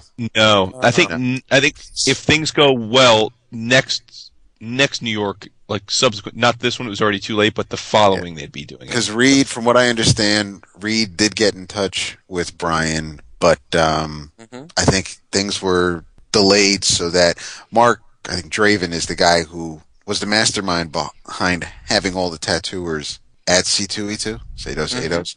Right. And something happened where Mark couldn't get everything together for New York. So they're not going to be in New York, but Brian's all set. Brian's like, I'll show up in your hotel room and ink you guys if you want to. So awesome. So, I mean, any excuse, I think, to come to New York, he's down for it. But they will be set up to go in Chicago next year. Yeah. Well, I'm putting some thought into mine. So awesome. I think. Have you guys gotten any strange reactions to yours yet? Nope. Just from my mother-in-law. Just because of where it is. Yeah. Well, I mean, if people you've showed. Actually, no. One people I showed. No one can see my arm. The guy in the restroom on I-81. Like, like, can I touch it? I'm presuming you've showed some of your friends and your family. Yes. They a couple people that have seen it wanted to know what character it was. My brother, because he saw the photo on the blog, he thought it was Venom. Oh, okay. So now I'm really. I'm going to get Venom next year. I'll get Venom so then everybody will know it's Grendel next year. I have an idea what I guess. Well, I'm already white enough. I know what I want to do to expand on the Grendel tat. I don't think it's going to be comic related though. And the Christine Spar. No, I said it's not going to be comic related. Now who's not listening? That was not nice, Jason. Sorry, my bad. Hanging out my sons too often lately. They're all mean now. They're like at those ages where they're just mean to each other. My bad. I'm so digging the Mr. Monster piece now. I did deserve it though. Yeah, by Gilbert. Just lift the Gilbert panel. That'd be awesome. We love Gilbert, don't we? We don't talk about Michael T. Gilbert enough. Because he's not, I mean, I was thrilled when I saw him. He's got an article. I don't know if he has a regular column, but he did some writing in Alter Ego in Thomas's magazine. Yeah, and he also does that Mr. Monsters, what's it called? That page of horrors that he does for back issue. Doesn't he still do a back issue column? I haven't gotten back issue in a few months. Yeah, I think he's always in there. Okay. Yeah. But you know what I did get today? I went back issue quarter box diving at the local shop. David's going to love this. Yeah. Well, in addition, I got some Stephen Platt Prophet. I don't care what you say about Stephen Platt. I love his work. No, David? I don't love it. I won't say he's trying to pass a stone. No, in the same vein as Rob Liefeld and McFarlane, I won't say that they are like Alex Toth or Kirby, like the comic artists, but there's something very appealing about Platt's work to me. Platt never met a line he didn't love. His eraser refused to touch a page because every line he put on that page ended up being inked. Everything. It's just he is hyper detailed. I almost made a comment about when they on the forum they said that Juan Reap is now doing work for Moon Knight, and I says that I was going to say something about Stephen Platt changing his name, but I just I'm not because he did do Moon Knight. And then he did Prophet. He's working in Hollywood now, but there was no denying that he had talent. He definitely had talent on the books that I remember flipping through, but things more in terms of pinups than sequential storytelling. Well, but I mean, I think of Fighting Americans. I think of Stephen Platt, actually. Oh wow! And I got an issue of Samurai. Number 4. Ooh, there you see now. You're talking. The one with the Rise of Magic. Guess who drew this? Ed Benes, inked by Rudy Nebres. Oh my God! Yeah, it's nuts what you can find for $0.25. I got a copy of Doll and Creature by Rick Remender. Oh, I love that series. That's a great series. Dark One, Animal Mystic, Water Wars #1. Oh my God. Oh, I love Dark One. If there was ever a dude that came out of the Von Bodie school of cartooning, it's Dark One. I love this shit. But anyway, you say his name every week, don't you? I do. I love Von Bodie. David, get this, and I know David, you guys will appreciate this, but David especially. Splitting Image #2. Oh. Completely drawn by Don Simpson. The entire issue is drawn by Don Simpson. And it's based on an idea by Liefeld and Simpson, story art lettering by Don Simpson. It's a parody, a pastiche of not only the image creators themselves, but their characters. Like Todd McFarlane is called what's his name? God McFarthing. Liefeld is Brat Lifeguard. Nice. Eric Larson refuses to be named. He has an orb for a head, and there's no face on it. Even Dale Keown's in here, but his name is, what the hell is it? They just said it. Yale Neon. It's nuts. Is he drawn like Cousin It? I mean, his face is huge. Yes, his face is huge. No, you see his eyes. Okay. But and they just make fun of Image Comics and the lateness of the comics and the style. A lot of these pages. When is Image United #3 shipping? Oh, I don't know. It's 2 even now. But this was released in '93, and already they're busting their balls about Jim Lee producing an issue a year, and just the whole. I don't think it wouldn't be as bad as if they finished fucking series before they started the announcement of the next series. Oh, Youngblood's not finished yet, but here comes Brigade or Blood Strike. But I mean, it's get a lot another of #1 issue out there. It's a lot of self-deprecating humor. Like Todd's book is Spawn is called Spasm. Spasm is about an anguished hero hobbled by lousy anatomy. But here's an update. I plan to hire every British writer I can to lend some substance to this book since I'm such a dink. And there's a lot of truth in that. There really is a lot of truth in that. But anyway, the kicker of this book is the very last page. Busting into the Image universe are 3 comic characters, and they credit them on the page. Megaton Man, trademark and copyright Don Simpson.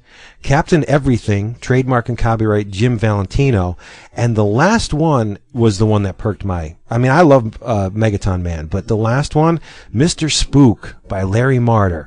And I'm looking at the page, right? And Megaton Man and Captain Everything are busting through the wall, and Megaton Man saying "woo" as he usually does. And I'm looking, and I cannot find Mr. Spook. I'm studying this page. Where the hell is Mr. Spook? This little tiny mark on Megaton Man's head. It's Mr. Spook holding the fork, and you can barely see it. I mean, he's got the sweat. Megaton Man has the sweat coming off his head, and right on the tip of his head is Mr. Spook. It's awesome. But there's another name that we don't mention enough, in Don Simpson. He's just incredible. Megaton Man is like one of my all-time favorite comic series, and I never bring it up. Yeah, never read it. You need to investigate so Megaton Man. Woo! I love his stuff. Part parody, part it's like Mad Magazine meets superheroes. It's insane. It really Yarn Man. Oh my God! It's a parody of X-Men comics, and just a fun, over-the-top, extremely exaggerated. Like if you've seen Megaton Man, his anatomy is grossly exaggerated. Roided out. Yeah, his waist is about 2 inches wide, and his chest maybe 2 feet. He's huge. But I had a good day diving in the quarter bins today. Awesome. That is a great day. Yeah. For a quarter, can't beat it. No. Nice. But you know what I want to talk about, don't you? Oh no. You know what I want to talk about. We have a new about. forum banner? We do. Oh yeah. No, please don't break my heart, Jason. I do love you so much, and Of all the nights for him to come back. if there was ever anything after reading this book, if there was ever a book that you need to continue with the series, No, I gather that. Yeah. this Hey, is it. Jason, we can switch over to the other Skype channel and Go start ahead. our own podcast here in a second. I'm sure No, you guys. I want to hear him talk about it because number one, this is a book where you could see that it's tailor-made for Vince, and two, Yes. regardless of our views on it, there are, I'm sure, a much larger majority of people that listen to the show that adore the book that's about to be discussed versus those that really don't. So, Yeah, I'm sure you guys have, at least at one time in your life, experienced a bone-shaking, teeth-rattling surge of adrenaline that is the power chord. You've gone to concerts, right? You've heard in-your-face power chords. That forceful statement of intent that just like it shatters what was, and it's a signpost of what's to come. It's like it's a dog pissing in a corner, a statement of intent, this metallic KO to the side of the head. That was what Scott Pilgrim was to me. Wow. It's strong. I mean, this thing has a lifeblood. There's a pulse to it. It's like Dr. Frankenstein said. It's alive, and it's far stronger than that. I love corporate comics, but there is not they do not have the pulse that Scott Pilgrim has. There's a truth to this book that you do not find in work made for hire books. I mean, everything about the series crystallizes that original punk, that young, loud, and snotty, live fast, die young aesthetic. I mean, from the manner by which that the narrative was executed, those short, fast food-like chapters. I mean, they're all done in this fluid, immediate brush style. And that's the thing that really enamored me to the work, is he uses a brush for everything. I mean, Vince, that was one of my biggest disappointments in comics, is that I didn't fall in love with Scott Pilgrim. It's everything that I should really latch onto and love about comics. And I was like, when I wasn't, blown, and I didn't hate it, but when I wasn't blown away by it, I was disappointed. And part of that, I think, is that it's a series that is so loved by so many people, and therefore it really gets hyped up. I was kind of expecting it to be this thing that it couldn't live up to. See, after reading all 5 volumes, I was amazed that the hype actually undersells the book. Okay. Well, I mean, yeah. I was astonished, but it's you. It is. You get excited. Right. And that's the thing. Even the way the 5 individual books are presented, well, let's make it 6 because the next one's coming out soon. It's 6 volumes, no more, no less. I mean, this was not a series that was designed to endure in perpetuity like a mainstream superhero title. It wasn't designed to last forever. And that's the whole thing about Scott Pilgrim. It's that white hot magnesium burn of youth. The whole thing just screams youth. We are young. We don't care what you think. We can devote the majority of our time to insane musings about what band is better than another band and what girl am I going to go out with next week and should I cut my hair? Should I wear these jeans?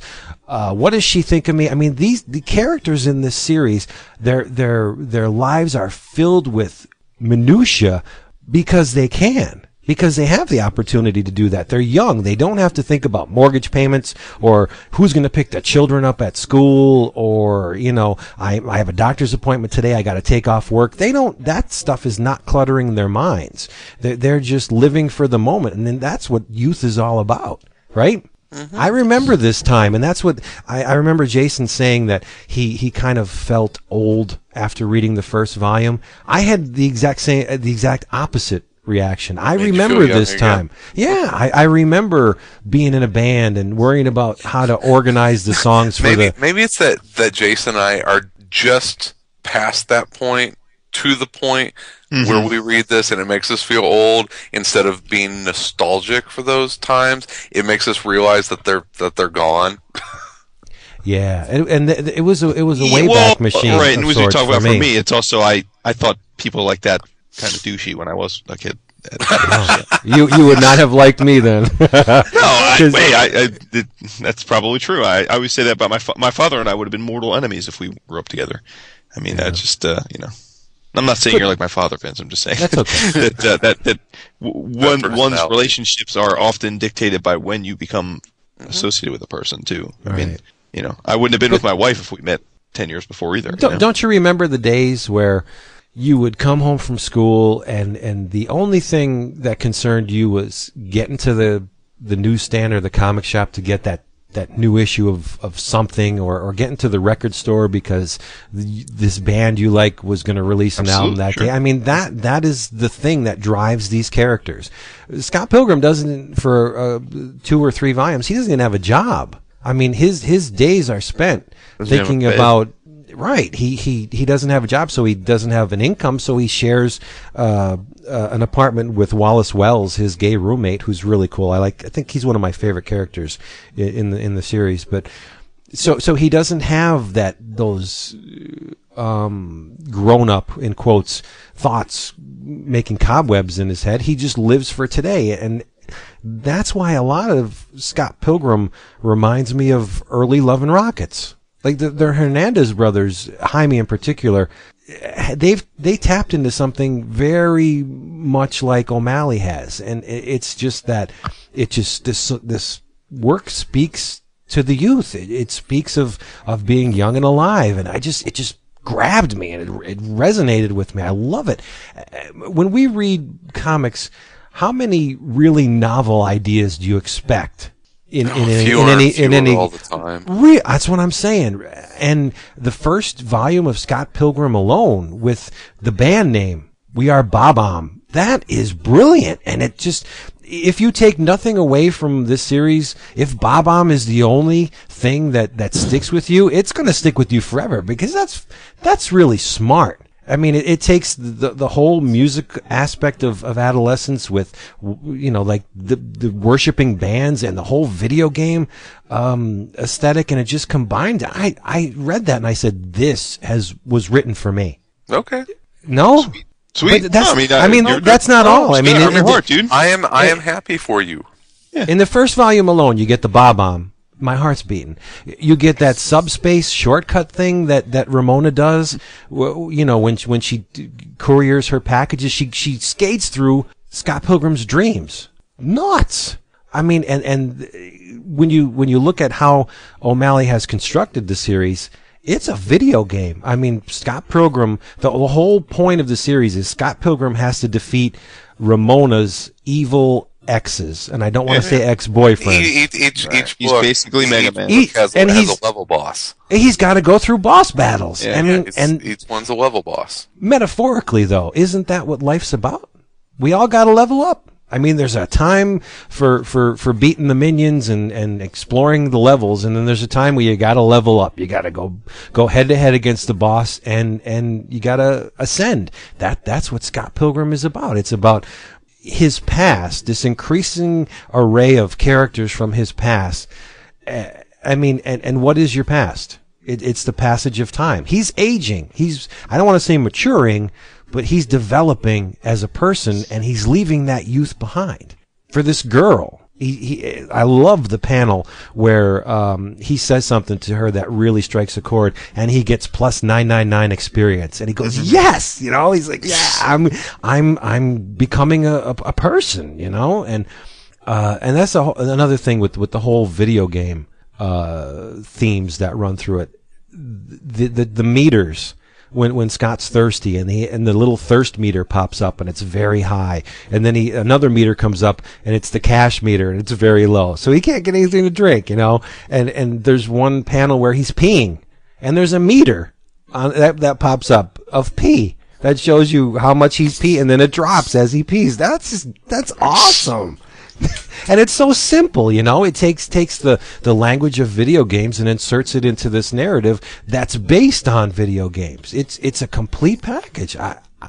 Why did it take me so friggin' long to read this? I said to Julian, it's my stray bullets moment. I need to punch myself in the face for letting this go. I can't tell you, really. I would like to convey to you what this series at this moment means to me, and I can't do it because I'm stunned that it's so good. And it's something that, as you said, it's been embraced by a lot of people, and usually when something is embraced like that, it's more often than not crap, because to please that many people you have to speak to a common denominator. You have to speak to the average person, and this is smart, it's funny, graphically it's stunning. And again, I maybe it's just not Wood's Cuppa, but I thought the visuals were amazingly well done because they're so immediate. It's all brushwork and very stylized characters, and there's very little noodling. I mean, he puts the lines down that have to be there, and he doesn't worry about anything else. And that's impressive that he has the confidence to do that at this point in his life. No, that's cool. Well, I mean. No, I mean I think it's awesome that you enjoyed it, but I think I've kind of said my piece on it. I don't want to regurgitate my views on it. Right? It's like I said, it's not a book that I definitely plan on sometime reading more of it, especially because it does seem that it does evolve as the storyline goes on. Wait. So and his style becomes a little more refined around volume 3 into 4. I get a real strong Mark Hempel kind of vibe from it. Ooh. Yeah. The early books, 1 especially, but part of 2, he kind of gritty with the line, but he seems to have found a nice, comfortable place. And it's weird because I've enjoying this as much as I have. I've researched his older work, and as the series progresses, the more recent volumes seem to resemble his older work. Like he did a story with Jen Van Meter that looks a lot like the style of the drawing, looks a lot like his stuff in the later volumes, whereas in the first couple they were very gritty and they didn't look at all like what he does in the, as far as the line quality in the later books. But I mean, there's mysteries in this. What the hell is going on with Ramona's glowing head? And you get the whole mystery with Gideon and who he is and what he means to Ramona and what's going to happen with Scott.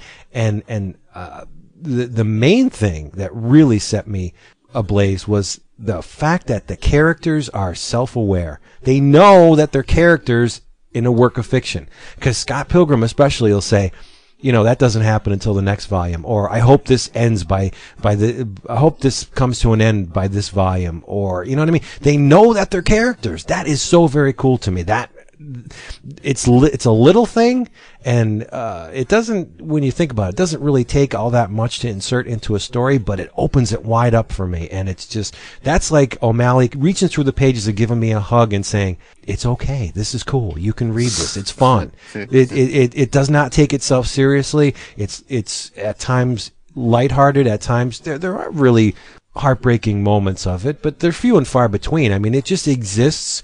Like he said in an interview I read on Comics, O'Malley created this to please his friends. He didn't do this to make a mega selling series or to become famous. He did this to make his friends happy. And you can totally see that in the story. It's just about good times. And I can rattle things I enjoyed about this forever. It's weird because comic fans need the payoff. What we know as comic fans seem to need that payoff. And a lot of Scott Pilgrim is anticlimactic. We don't even see a lot of the fights.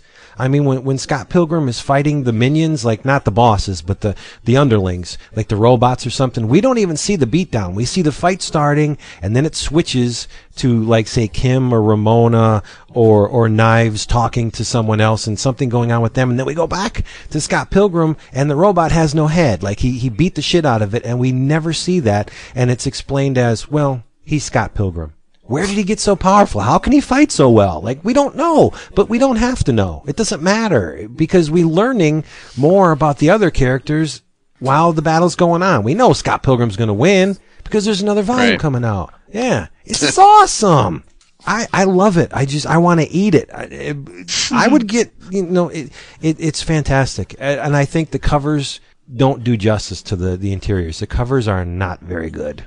But once you open it up, oh, it's gold. It's like my generation for the aughts. I know David loves when I say the aughts. This is who we are. If you don't like it, fuck you. I love Scott Pilgrim. I'm stupid for waiting this long. There you go. That's all I gotta say on it. I can say more, but let's move on. I don't want to overstay my frickin' welcome. I'll get accused of it. I would say, I mean, after hearing all three of you talk about it at various points, I want to wait till the last book is out, but I am looking more forward to reading it now than I was before we started the show. I'm not going to continue to read it because I was like, okay, didn't grab me, but I am looking forward to the movie. Oh yeah, that trailer's great. And that's probably one thing that I'm. But then again, I was looking forward to The Last Airbender. See, I wasn't because I really liked the cartoon, and once I saw the trailer, I was like, nah, I'm gonna stay away from that. Yeah. Apparently, everyone else is going to as well. Yeah, never. I think M. Light is dead after this movie. Sad to say because I do think the guy has skills, but yeah, he does. I think he's gone. Yeah, but if anyone from Oni is listening, please do the work a solid and publish a compendium like the Bone 1-volume compendium. They need to do that for Scott Pilgrim. They need to put this out in a hardcover volume, 1 volume, get it out there, and I will buy it. I'll buy 2 of them and give one to Jason for Christmas. Aww. Well, I was going to say the most likely way I'll actually end up reading the rest of it will be because I'm so addicted to one of DAP's favorite terms, shelf porn, that if they do put out a hardcover of all 6 volumes in one, I will buy that. Oh, you're going to love it. I know you. I know you have a very discerning eye. You know quality when you see it. You're a player. You keep reading Scott Pilgrim, and there will be a time when the magic will tickle your balls. And you'll be all over it. To me, like I said the last time when I talked about it, the story was what it was, and it was fine. It wasn't all that different than what I expected it to be, but I was really nonplussed by the art, like majorly so, and it really surprised me because it seems like the guy gets praised, and I don't quite get that, but he's also a Canadian, isn't he? Yes, he is. Yeah, he is. That's a plus. The art I don't think is going to bother me. I love Canadians. The art's not going to bother me too much. It's not going to put me off from reading it. And I remember picking up EGM, Electronic Gaming Monthly, every month, or Game Pro for the cheat codes, and you're in. Played the hell out of Super NES, and I had a Game Gear, and even the old NES, and I fell out of video games probably right before they became CD based, but Yeah, but a lot of Scott Pilgrim is Right, written I on know. the 8-bit. Yeah. Right. So I'm sure there'll be some recall with me in that regard. The music, I don't know where I'll hone in on that, but I mean, I don't want to. I'm not going to just shrug or dismiss something without giving it a shot. Everybody else talking about. I mean, I'm hesitant to. I know that those that love it absolutely love it. I don't know anybody that's like, yeah, I read Scott Pilgrim, I like it. It's like, oh my God, it's the greatest thing since I know. ever. It's like Sugar to Buddy the Elf. Oh my God, I love it. It's- I love it. Love you, That's love what it you, is. love you. So they And- just, I just don't want to get caught up in the hype. That's my main concern. And the fact that Michael Cera's the movie isn't really thrilling me, but I'm separating the movie from the comic. Why do people not like Michael Cera? Because it's not that I don't like Michael Cera. It's just that I don't see the point of seeing another movie where Michael Cera is Michael Cera. This is Michael Cera, right? Yeah, thank you. It's like, grow, dude. Great. This is awesome that you're in a movie that's pretty much made for you. But yeah, I didn't know Scott Pilgrim was the star of Juno, but apparently he was. Well, I don't get that though. Do you don't like Elvis movies? Elvis is the same No, character not in at every all. movie. No, Michael Cera. Really? Elvis. I mean, come on. Elvis No, but was I'm just not- saying, Elvis was Elvis- not a world superstar. Elvis made movies because he was so famous he could get away with it. He was not a good actor, nor were those movies. did good you movies. see any Frank Sinatra Well, but movies? that's what I mean. Again, Frank Sinatra, he plays the same character in all the movies. Yeah, but he's also Frank Yeah, but Sinatra. Again, Well, he's that's awesome. Michael Cera has Frank Sinatra and So Elvis you were mentioned- pop culture Come on, musical. man, I Michael just say Cera. right. Yeah, you Come on. mentioned they made their mark in other things. Michael Cera. But has no, that. no, Michael Cera's don't- an else. No, Yeah, I'm not concerned with who they are. I'm just saying that whenever Elvis walked onto the movie set, he was Elvis. Well, Michael Yes, Cera because is we- Michael Cera, but so not. let's make a movie about Elvis in Hawaii or about Elvis in. But the Elvis Army. is singing in his movies. Elvis is Right. doing Elvis. It was Cera Let's hasn't Let the done Girls anything else. 2 over this unbelievably famous and singer, and we'll put him in anything, and it will sell. Michael Right. Cera is an actor. He's meant to portray different roles. Right. He's meant to. Keyword I is look different. at him now and see. Oh yeah, I've seen that dude. Oh look, he's playing that. Oh look, he's playing the same guy again.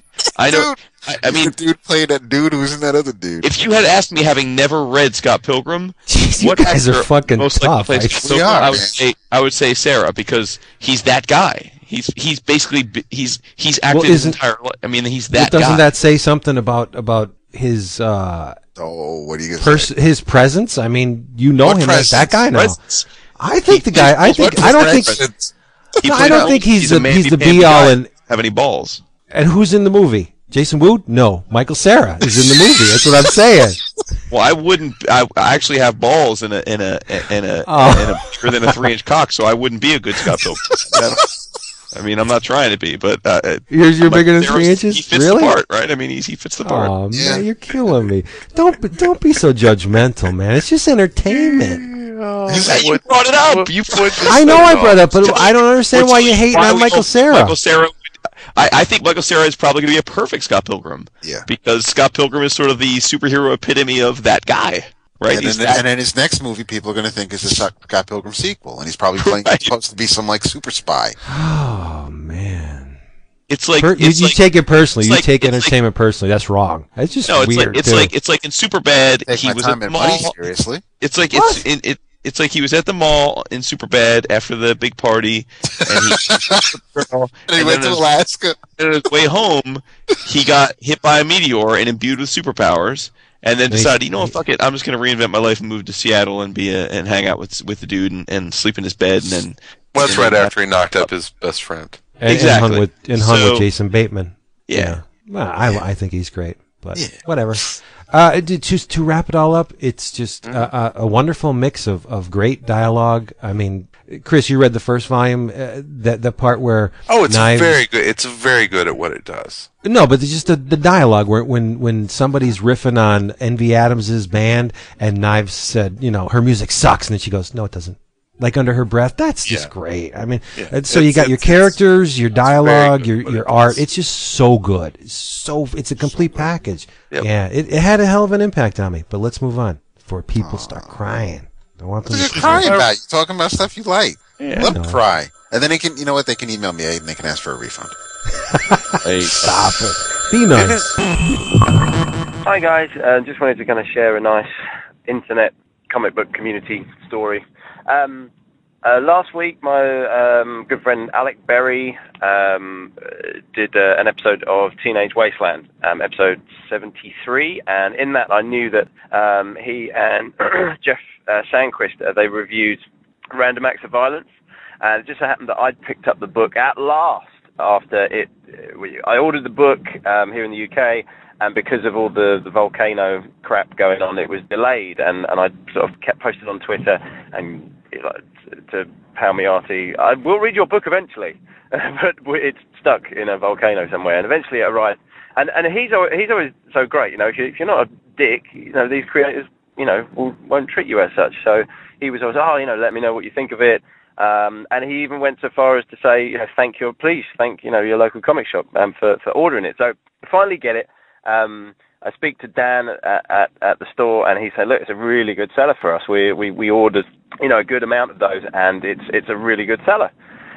So I sort of jump on Twitter and just say, look, just read the book, really like it, and the guys at the store, by all accounts, it's selling well. So, congratulations. And he pipes up and says, can you, thank them personally? What's the name of the shop? So I, send him the Twitter link, and he shoots them over a tweet to say, thank you for supporting the book. Many thanks. Which is really cool. So Teenage Wasteland episode 73 comes out, and I know that they've just reviewed the book, and so I just think, you know what, I'll just shoot Palmiotti the review. So I copy and paste the link for the podcast, send it over to him on Twitter, and subsequently he listens to the show, loves the show.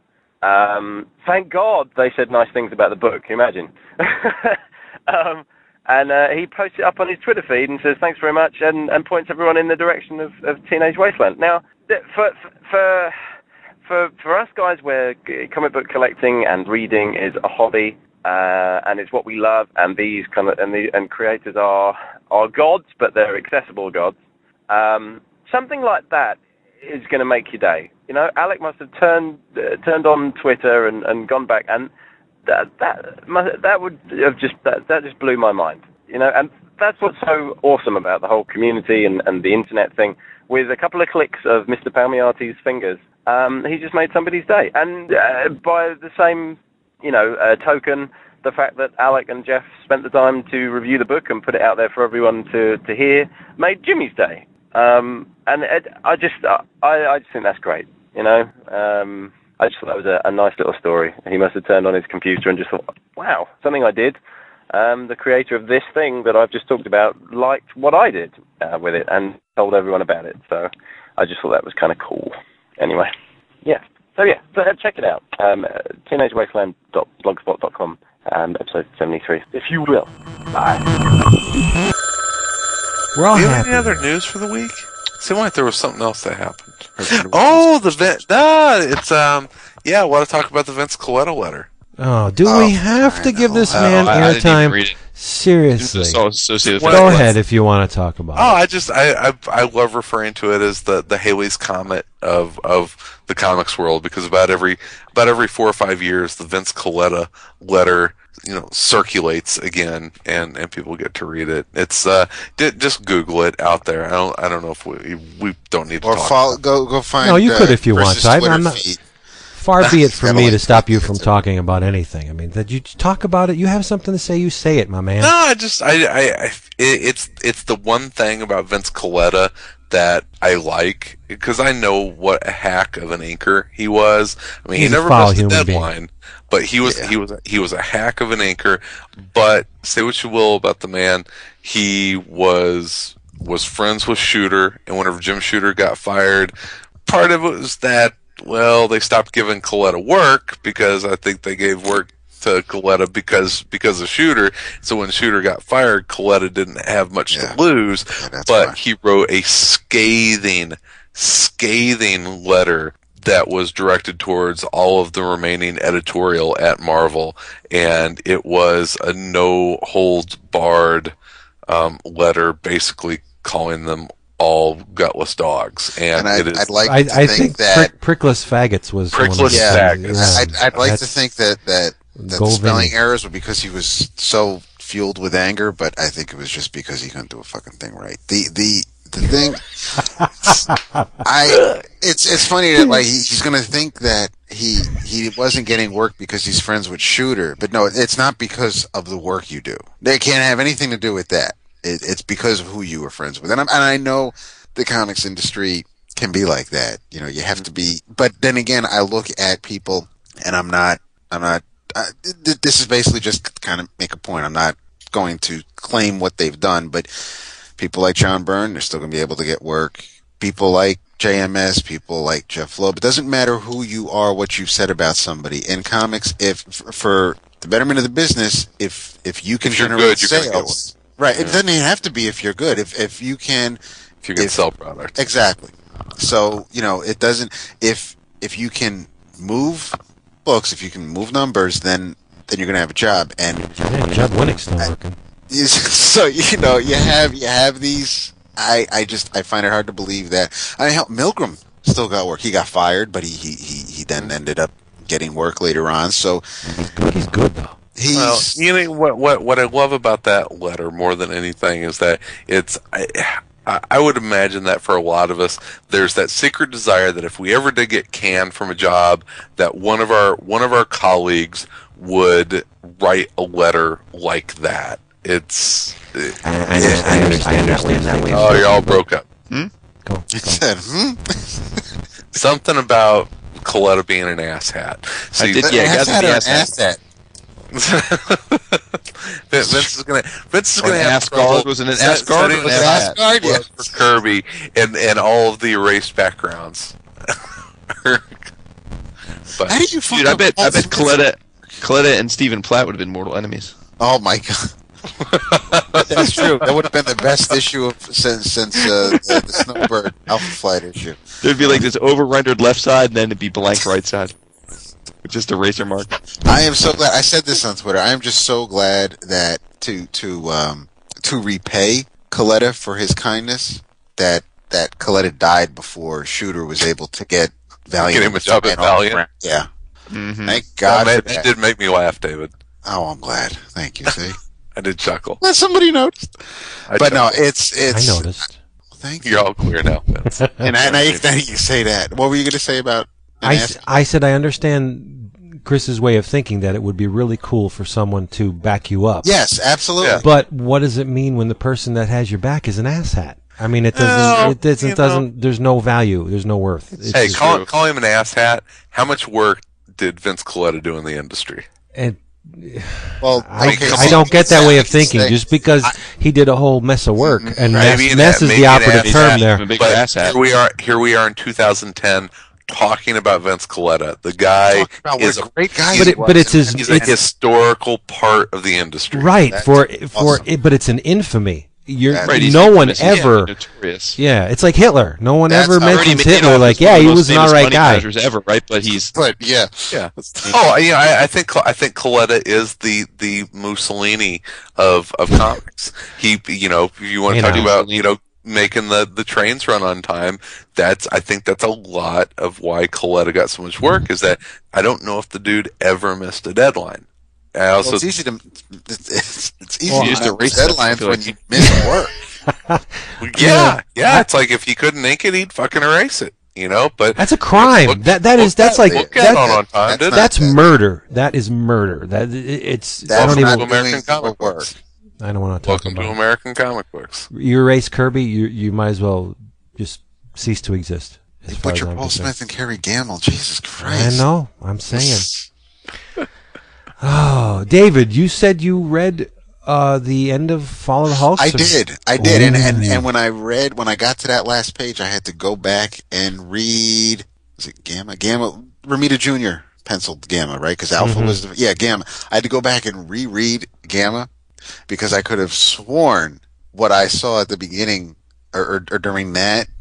When I read Gamma, it made me think, wait, how could this be at the end of Hulk 22, and then it dawned on me what was going on in Gamma, and I was like, oh, son of a bitch. So now, did you read Hulk 23?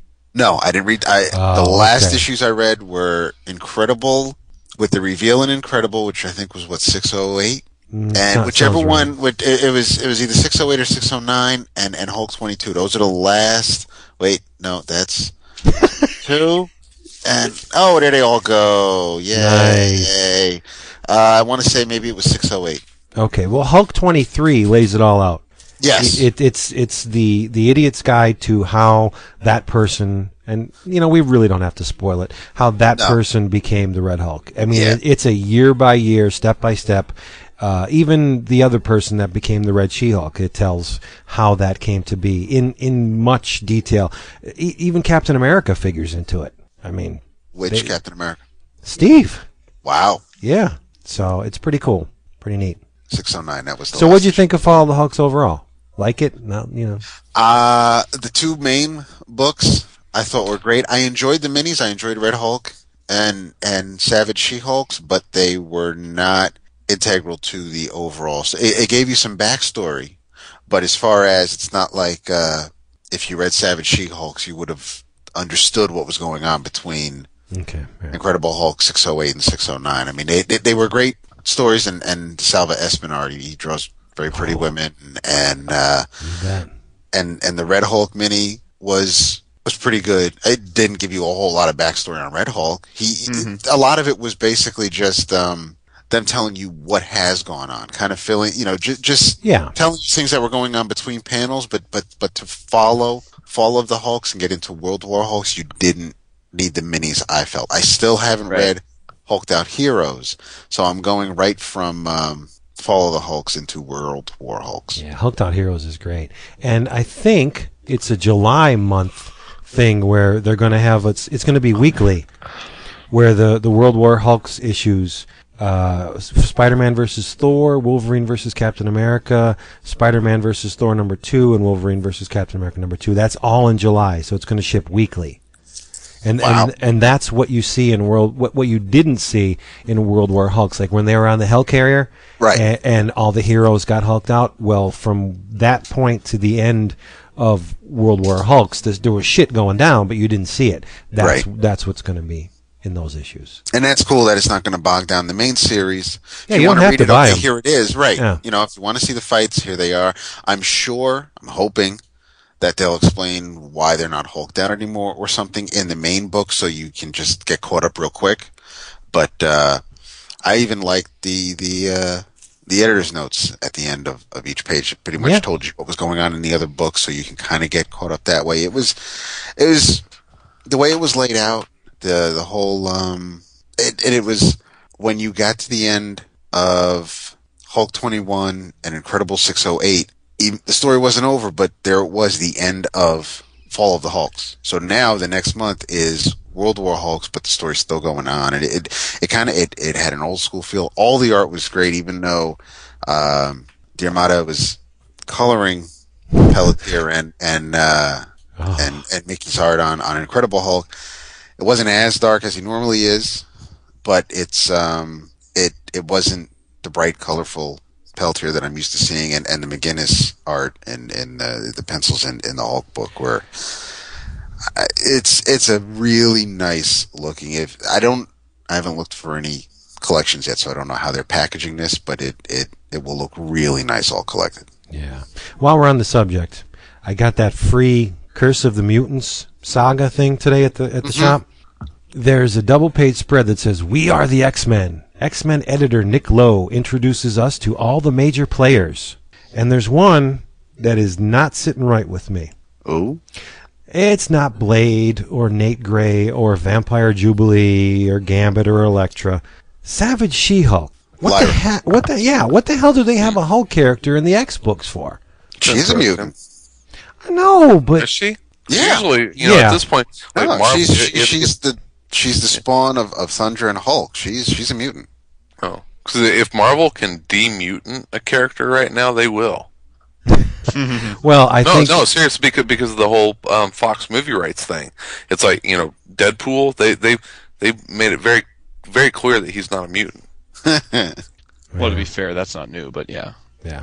Well, but you know what I'm saying. But yeah. This thing is an incredible value for free. If you're in the shop, no, really, if you're in the shop, pick it up. There's new pages in this thing, and character bios, and reading orders, and just pour it in my hand for $1. Just for a rib, one rib. Single page investigations into the various playas that are in this thing. It's really well done. You just grab it. It's free. I mean, what do you got to lose? Like a rabbit. But I'm not. I don't relish the fact that there's going to be a Hulk in the next book. It ain't happening. If you don't read it, it didn't happen, dude. I know, but see, there's always that attraction. There's a Hulk character in the X books. I mean, you know me and the Hulks. Come on. And it's the first #1 X book in 20 years. That's a long time. Which is pretty shocking in today's day and age of renumbering. Yeah. That makes me feel older than Scott Pilgrim. Right? It's the first X book since Jim Lee drew a leather jacket for the first time. Nice. Or if you go by the splitting image, his name is not Jim Lee. It's Lotus G. Oh, I gotta say something. damn. You know what, though? I gotta say something. What? Real talk, though. You talk about moments of your collecting history that meant something. I can still remember the giddiness and anticipation for not just X-Men #1, but every freaking cover version of X-Men #1. Sure. Oh, yeah, all 5. Sure, Oh I my have. God! And I mean, I had no qualms about buying that book many times over, despite the fact that the only thing different was the cover. I was like, "That's cool."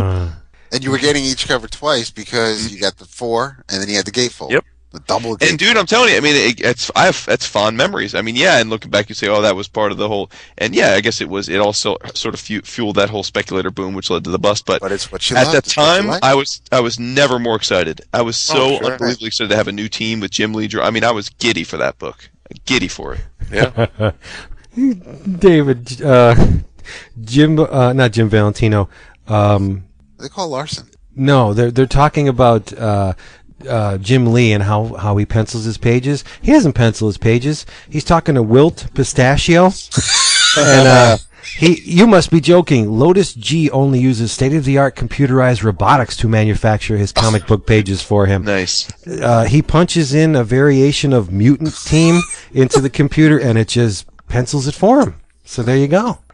Wilt Pistachio. That's gold. That is gold right there. That is. Wow. All right. I He's think back we're to done. drawing X-Men books now.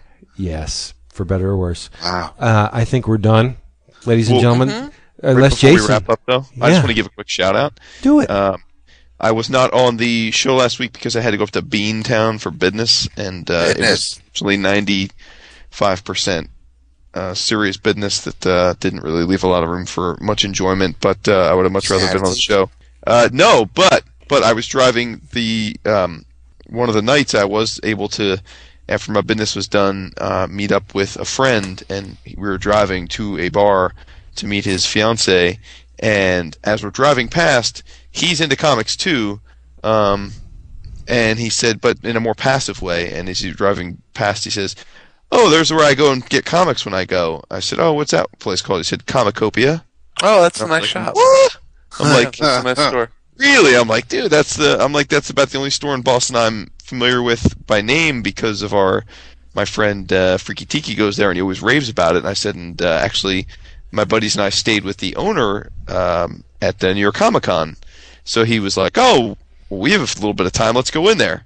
So he turned around and we rolled back in, and I rolled up into Comicopia, and I saw Matt, which Vincent remembers we stayed with at New York Comic Con. Yeah. And I saw Angela, one of the sisters, the sisters that the Outlaw sisters that run the store, and it's a great shop, man. It's much as Tim describes. It's a pretty small shop, so it's pretty typical in that regard, but it's from floor to ceiling packed with books, and it's very, very indie friendly, and pretty much anything I could think of, be it mainstream or indie, that I could just pop into my mind and look for, they had at least one copy of. I mean, they had an unbelievable selection of pretty much, it seemed like at least one volume of anything you could want, from the, most obscure out of print stuff to, the stuff like Red Hulk, just mainstream. They have Power Masters? I didn't look for it, but I would be shocked if they didn't. But it was a really great store, and it was. I just they remembered meeting me, and of course they know Tiki quite well, so we talked a little bit about that. I bought some. Actually, bought the next 3 volumes of Pluto I didn't have. I bought the next 3 volumes of 20th Century Boys I didn't have, just to throw a little love to the store, a little support of them. But so I figured that would make Tiki happy. So see that, Tiki, I'm supporting the LCSs, buddy. Look, There you even go. out Not of even your own your state, local. you're supporting. Exactly. That's That's nuts. right, and not even with it, no discount, full cover price. It's the first time I spent full cover price on a trade in probably 5 years. What Plutos did you buy? Up to what number? 4, 5, and 4, 5, 6. Oh, nice. We got to get reading on those. Mm-hmm. Cool. All right. Neat. This episode of 11 O'Clock. 11 O'Clock Comics has been sponsored. It's the beer. By Discount Comic Book Service, dcbservice.com. Come on over and look at those huge discounts. You can get 35 to 75% off your favorite comics and collectibles. Excellent staff, nice people, really low shipping. 1 flat rate shipping will get you a whole big Wumba box. They have to be losing money on that. Check them out, dcbservice.com. In your travels, wow, you need to pick up the Eerie Archives. You need to. I mean, if you're a comic fan, money. you got to get this, because in Volume 3, there's an Alex Toth story. Oh, good. Just buy it. I mean, listen to the laundry list of creators in this thing. Neil Adams, Johnny Craig, Gene Colan, Jerry Grandinetti, Jeff Jones, Joe Orlando, Tom Sutton, Wally Wood, Dan Atkins, Al Williamson, Angelo Torres, Alex Toth, Pat Boyette, Gray Morrow. Writers Archie Goodwin, Russ Jones, Johnny Craig, John Benson, Otto Binder. Get this book. Eerie Archives. They're so good. They're well worth the $50. They're expensive, but hey, if you have a Borders coupon, it's only going to cost you $35. Eerie Archives. Well, there you go. You should have them all on your shelf, and it's worth it for the Alex Toth story alone. From Eerie number, I think it was 12, Eerie number 14. There's an Alex Toth story in there. You need to see it. It's brilliant. Alex Toth was always brilliant, but this is one of those. Oh my God, what a talent!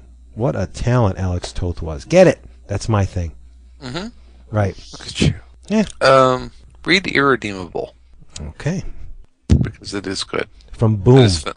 I just finished the 2nd trade, moving on to the 3rd one, and it's good. There's been a rash of Superman is a bad guy books of late in the indie comics, but Irredeemable and The Mighty did a real nice job of it. So Yeah, I'm definitely excited for the Mark Waid versus JMS celebrity prize really, fight, what cage match? I think Wade's Yeah. going. I don't know. Both pretty. I don't know that either's really are a Man of Steel, but I'm pumped. Rim Well, shot. see, yeah. Well, if there's a lot of walking going on, I'd say in your travels, read the Eisner Miller book. Oh, you Not a have comic. that? Oh, Oh, I have that. I love it. It's great. and then watch The Spirit. No. No. Nice. Well, and last but not least, if you are curious as to whether or not Brian Wood can write a really compelling comic, yes, in fact, he can. It's called DMZ. Oh, you're getting that. Oh, I love DMZ. The 8th Well, trade just came out. How about DV8? Have you sampled that? Isn't Brian Wood writing that? Yeah, he's writing. Is it Gods Like Us or something like that? But yeah, No, I was not a huge DV8 fan back when it was coming out originally, so I didn't pick up Tom this one. Rainey issues. Wow. So there you go. But DMZ is quite Yeah, good. it's always good. And Ricardo Burchielli is crazy good. I love his art. He doesn't get enough credit, that guy. No, he really doesn't. Yeah. I mean, I don't know if what he did before this, but he's had a few fill-in issues here and there, but he's been a mainstay now for 8 trades worth of this book. So it's definitely, he's putting a stamp on it, and it's quite good. Yeah.